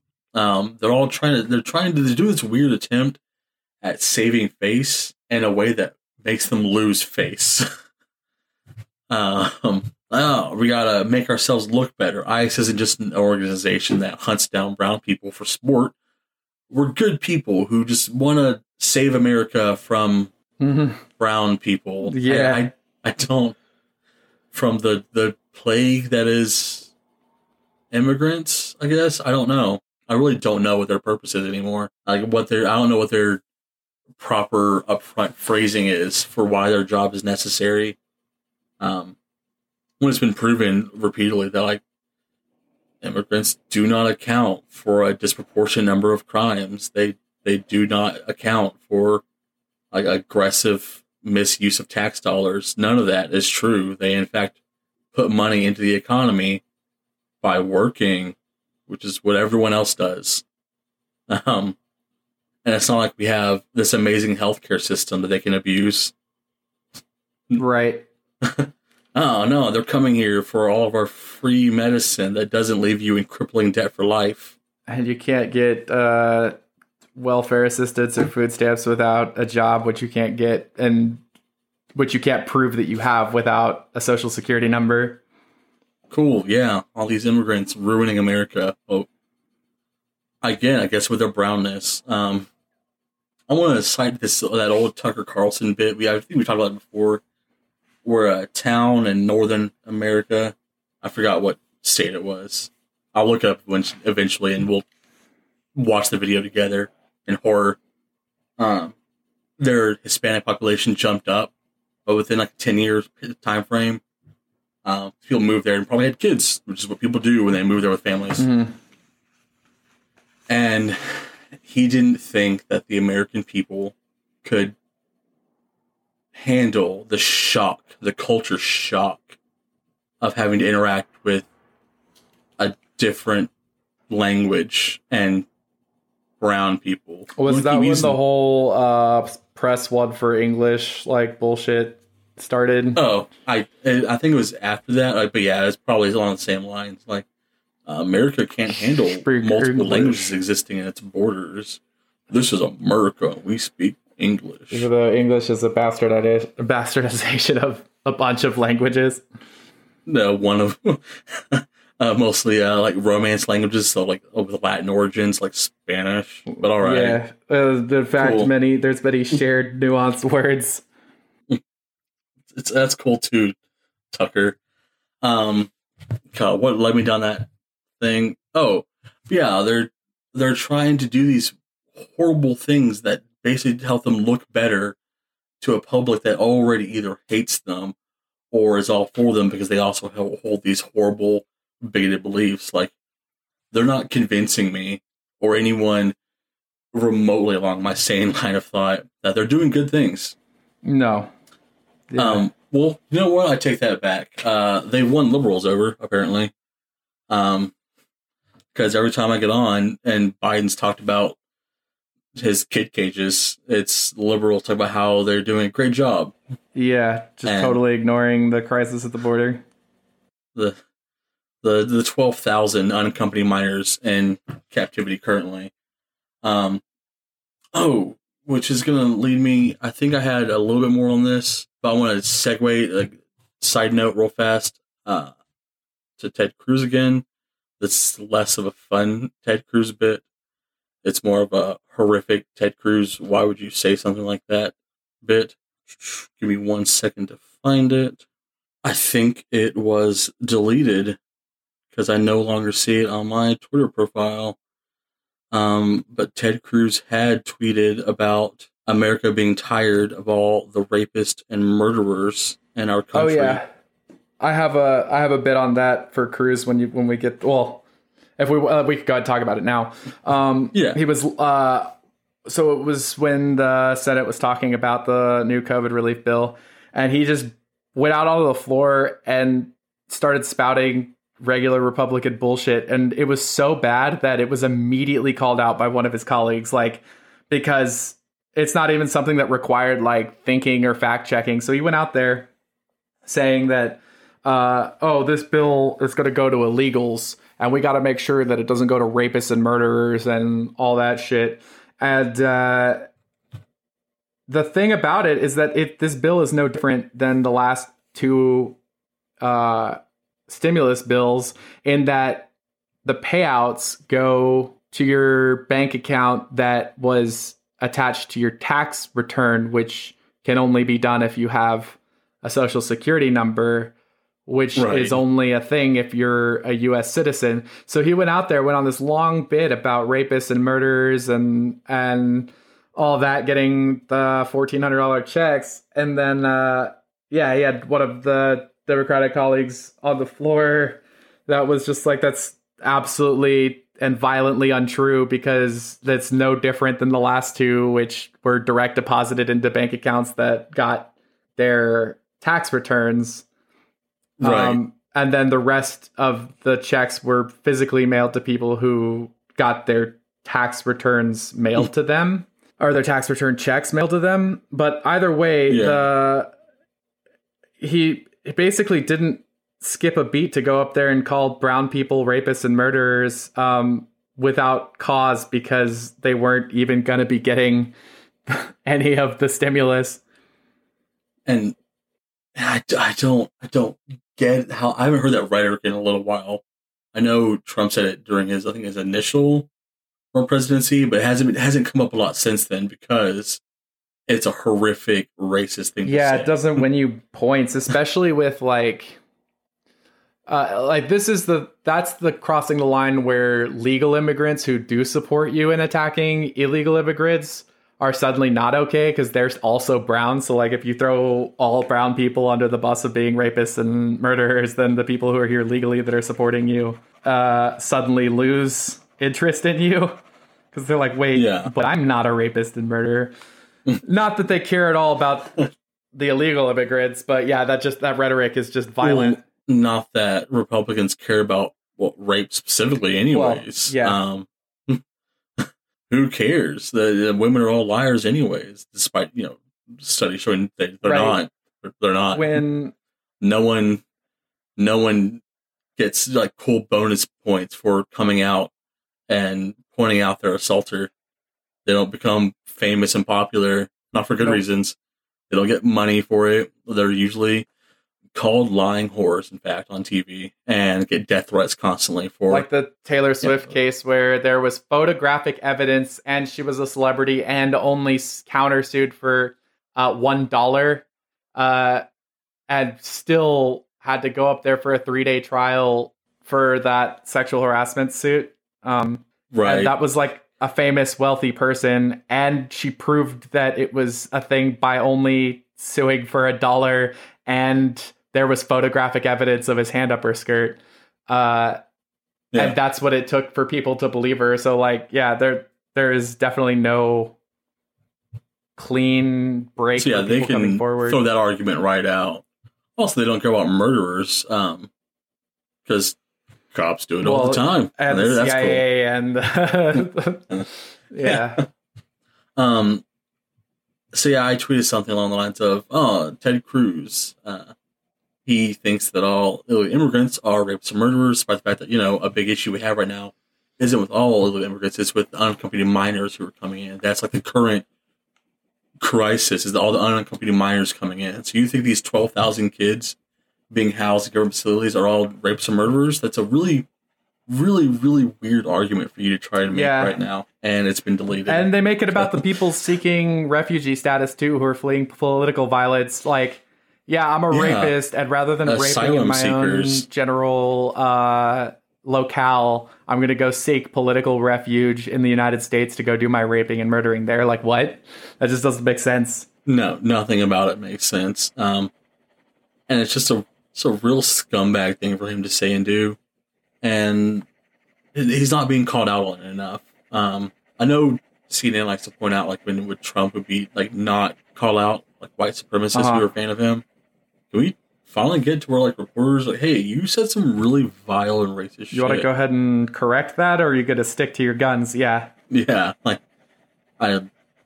It's great that, CNN and, Washington Post aren't sucking Republican dick, but, it gets to a point where, just not being in support of them is not enough anymore. We've gone past the bit of society where we can be we have different views and all. No. This is not a matter of different views. The opposition is getting genocidal, and it needs to stop. What he said are literally fighting words. If he said it to me in public, we would throw down, in fact. Yeah, I mean, yeah. If anyone said that, if you were at a bar and somebody was like, hey, you know what? Brown people are rapists and murderers. Like, the fuck? Like, what do you expect? Like, I don't know what kind of reaction you expect from statements like that, but that's the reason that we should definitely bring back duels. Gun duels. Because not having any sort of potential consequence for the things you say is what's actually soured this country. At least, like, yeah, duels were immature and kind of fucked up, but, like, you were held accountable for saying fucking shit like that.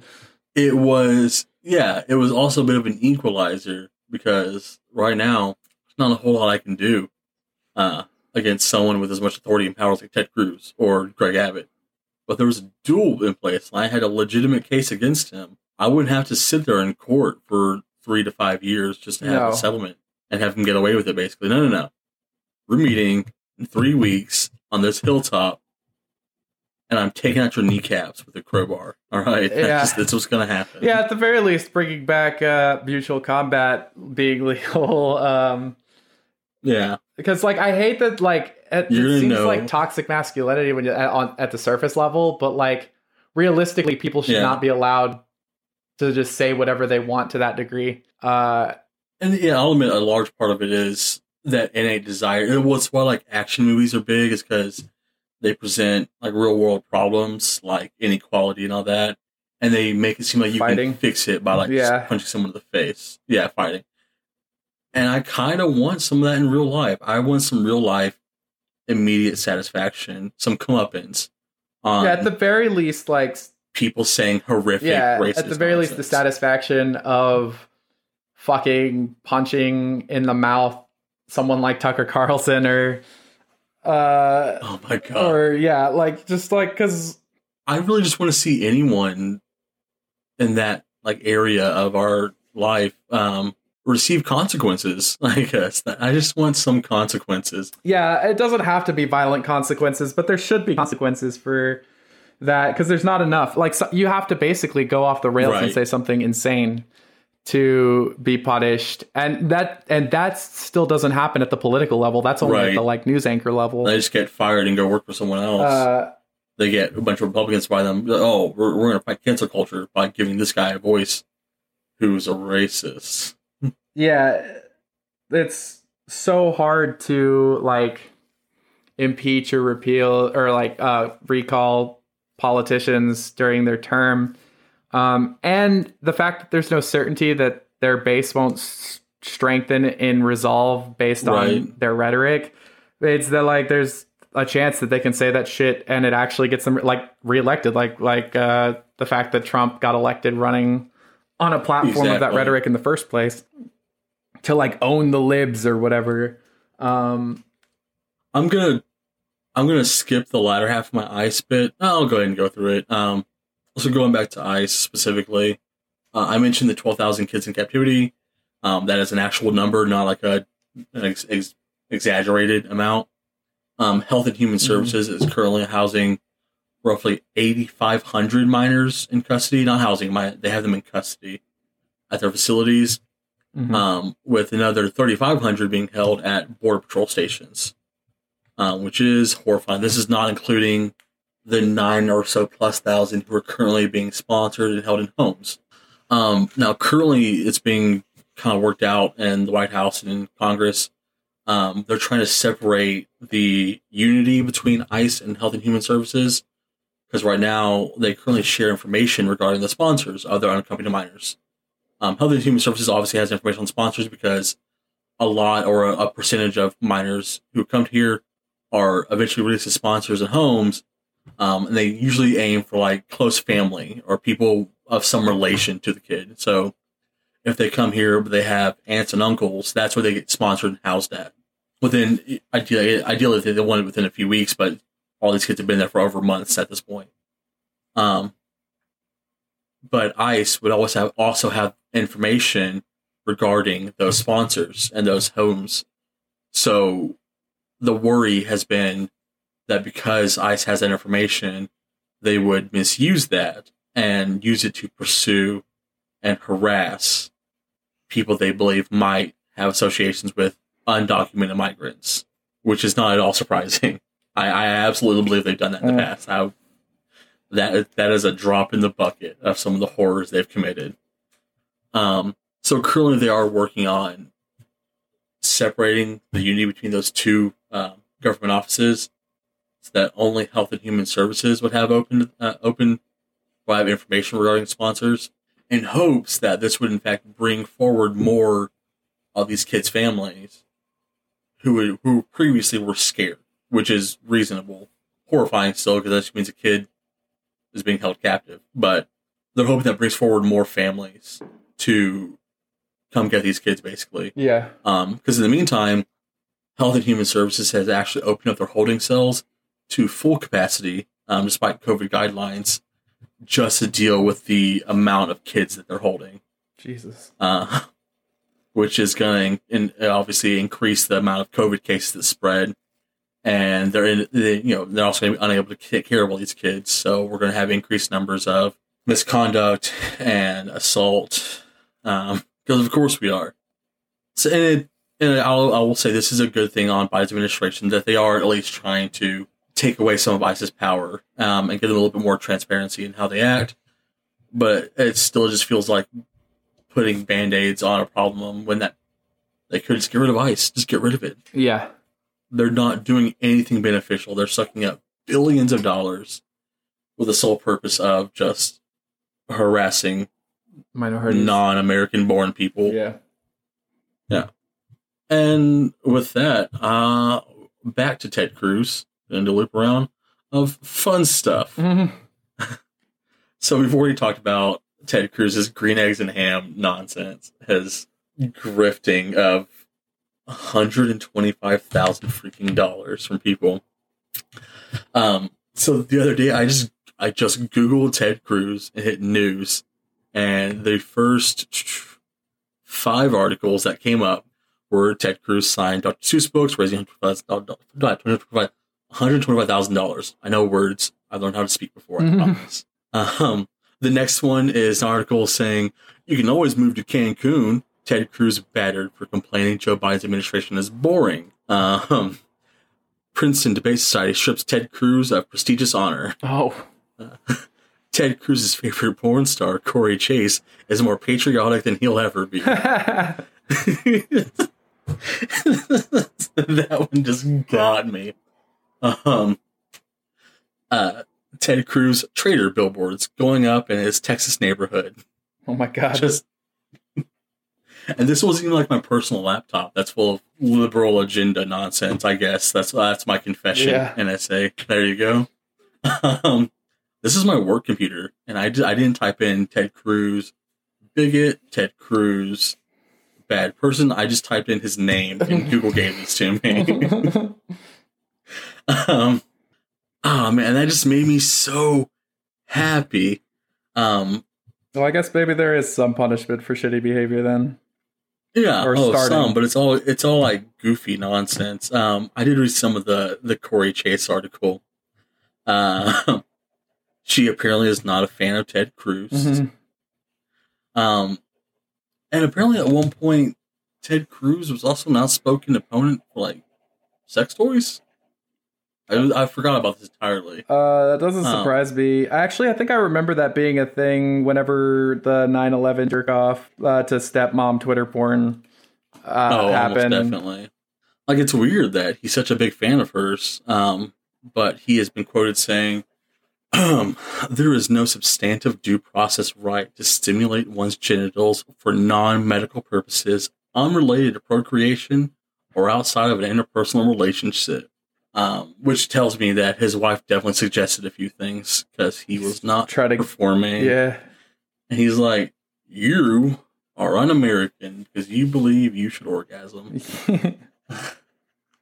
He and Ben Shapiro hang out on weekends. Yeah. He's also never seen his wife's wet-ass pussy. Also, this led me to a real fun video of him when he was like 18.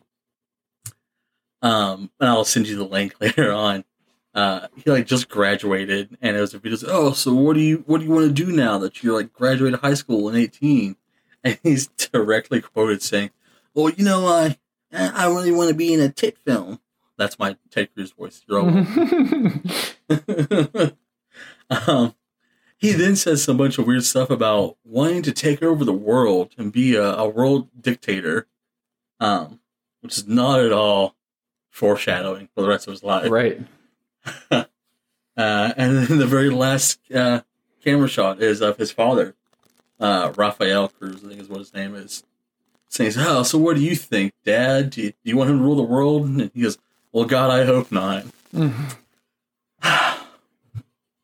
Because guess what? No one likes Ted Cruz. Not even his own dad. No one likes Ted Cruz. In 2016, GOP Senator Lindsey Graham said, "If you killed Ted Cruz on the floor of the Senate and the trial was in the Senate, nobody would convict you." Oh my God. And this is the same year that Donald Trump called Ted Cruz's wife ugly. And then within the year, Ted Cruz was eating Trump's boot. Yeah.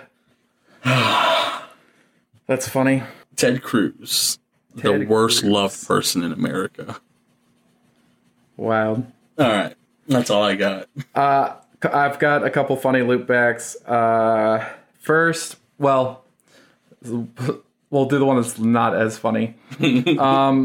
So going back to the whole, like, I believe I said in the last episode that anybody who's railing against cancel culture just wants to be able to say the N-word at work. Right. And I have evidence for that now.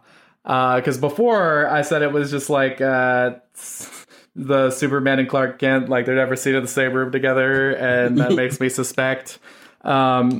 So there was a basketball team, a girls' high school basketball game that was last week.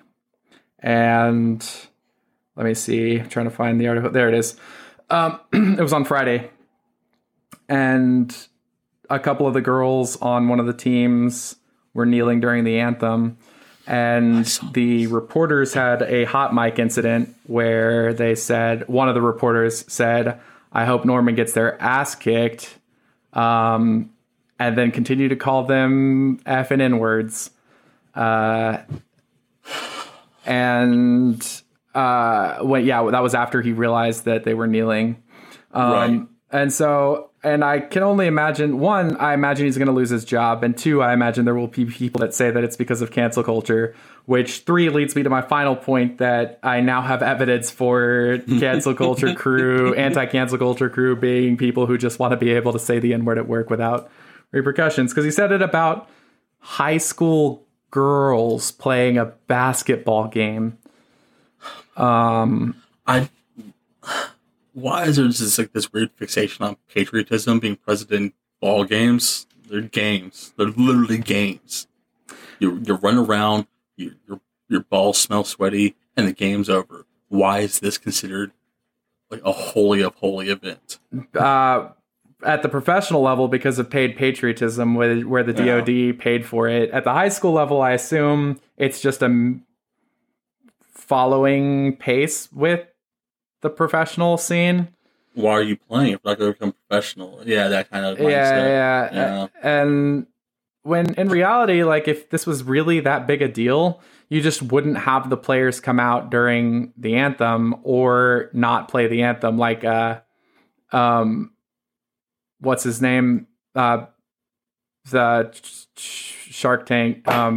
Mark Cuban. Mark Cuban. Yeah, so like for the longest time, Mark Cuban, and I can't remember if we talked about this or not, maybe in the first episode, Mark Cuban was not playing the anthem at all during the game, and no one had noticed, and then someone finally noticed, or no, he mentioned it.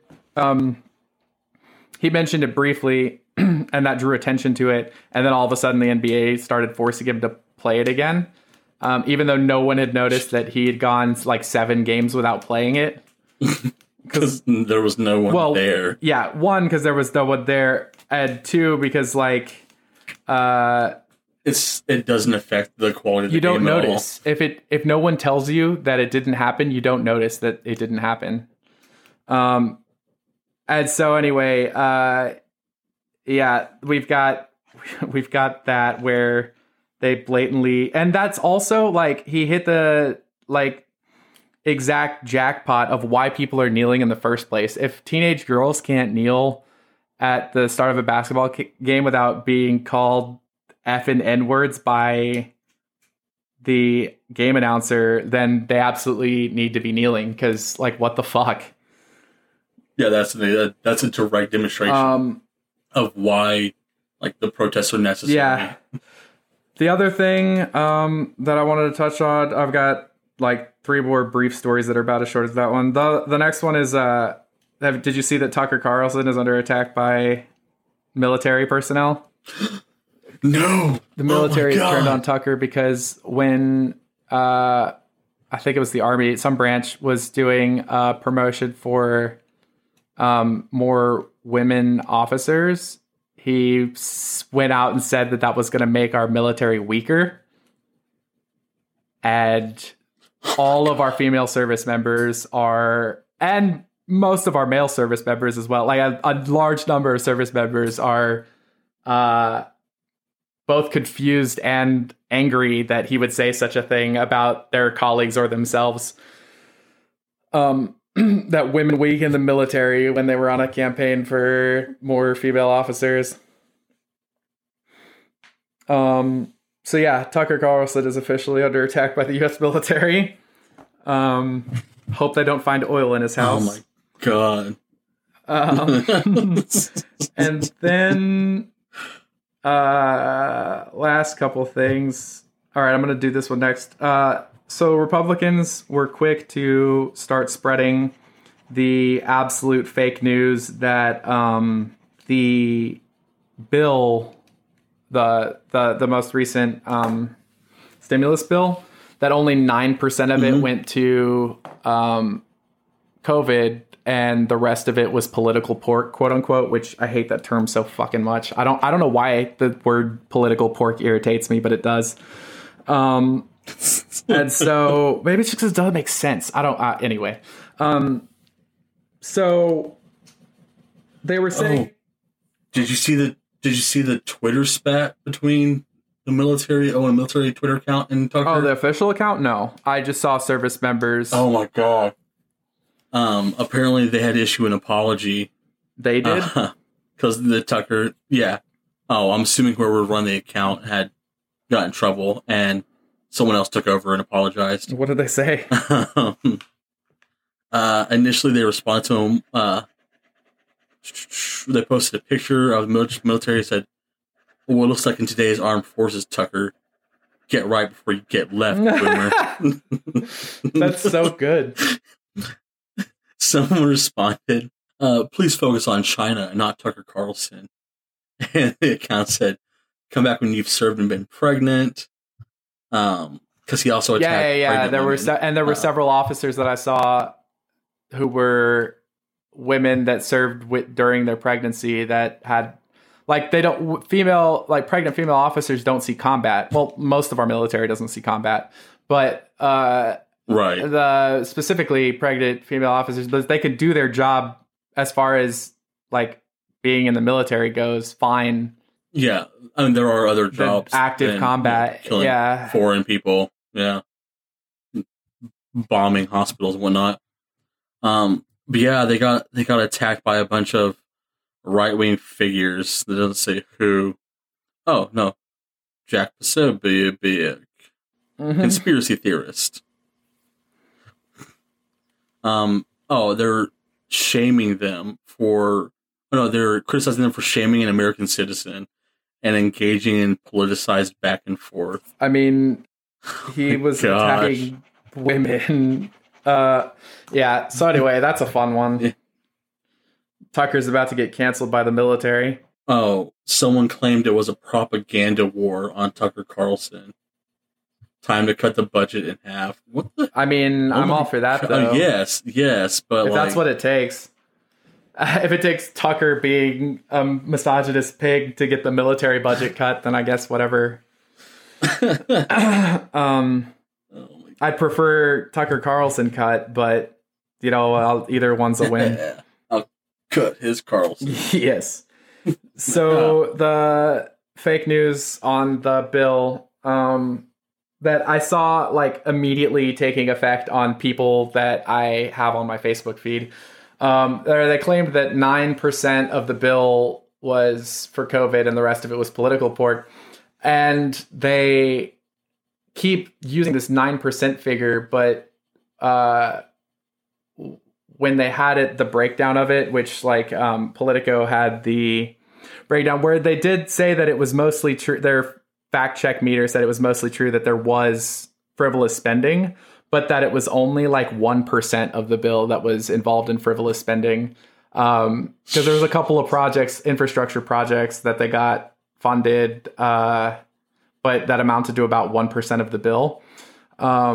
Because the 9% that they're referencing is the amount that was spent on actual active COVID containment, like vaccine rollouts and stuff like that, PPE equipment, right.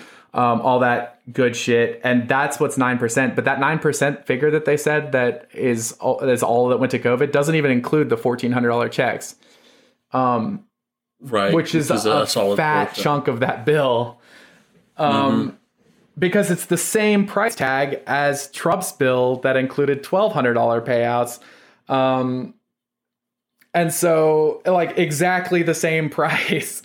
But they all immediately bought into it that we've been fleeced by the Democrats, that it's all for all these backroom shady deals, when in reality it's got less quote unquote pork in it than Trump's $2 trillion bill, because Trump's had more tax cuts for wealthy in it and more loans for bigger business, or the loans went to bigger businesses. Smaller checks and no vaccines. And so a lot more of that money, that 9% that is going to vaccines and stuff. Where did that 9% go in Trump's bill?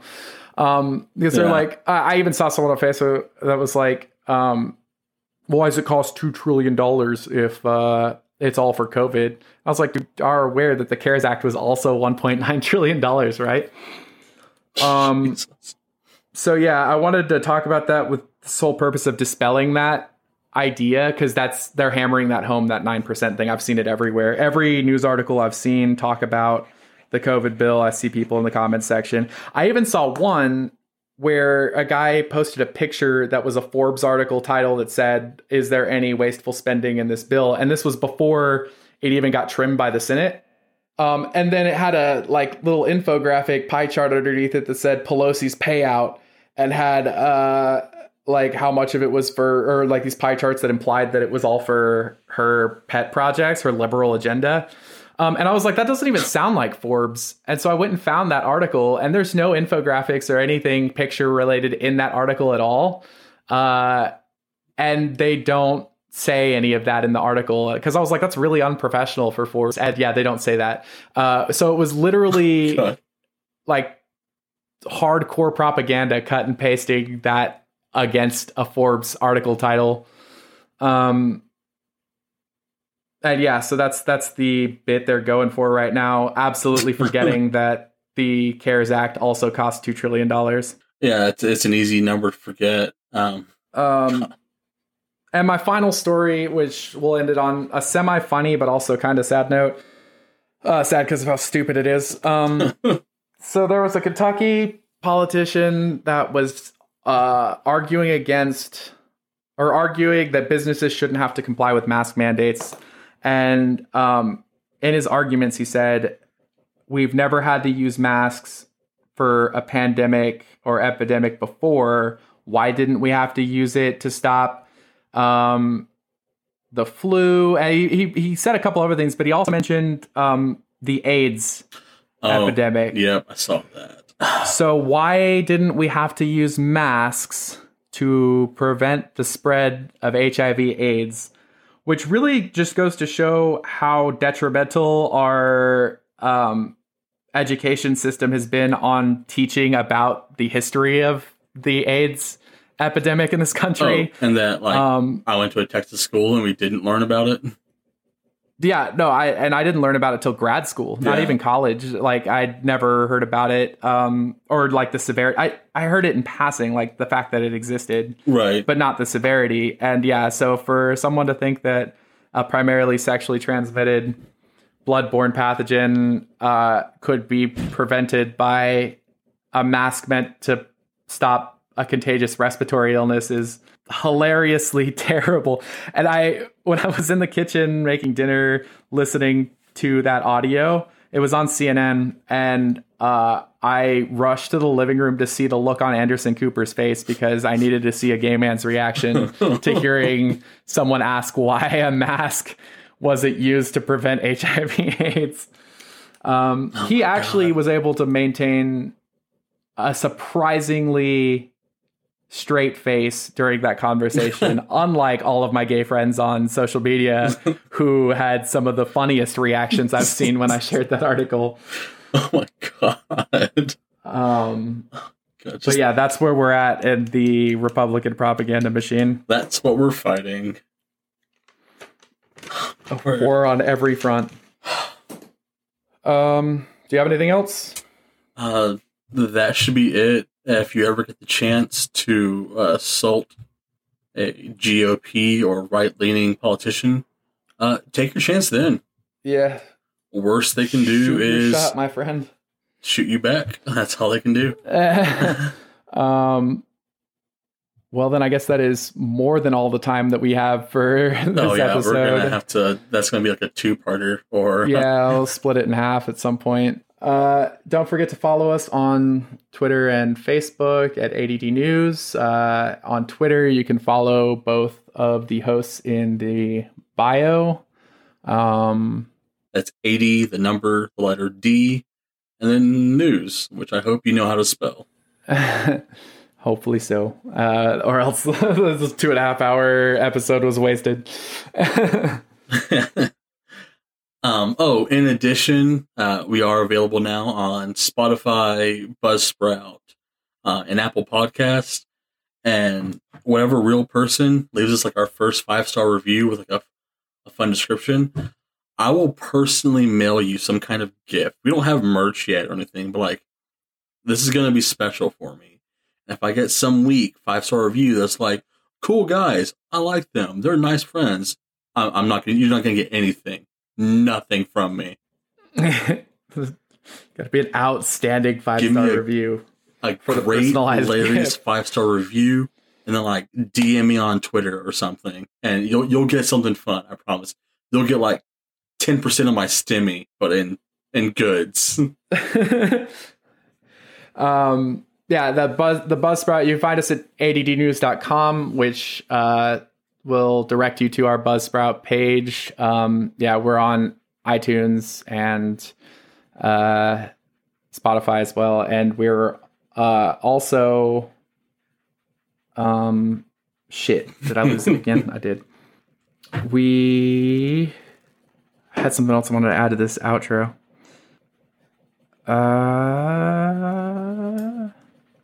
I think it was just the website that I wanted to add. And that's the way the news goes. Stay classy, San Diego and beyond. There we go. Yeah, I think we're about good there.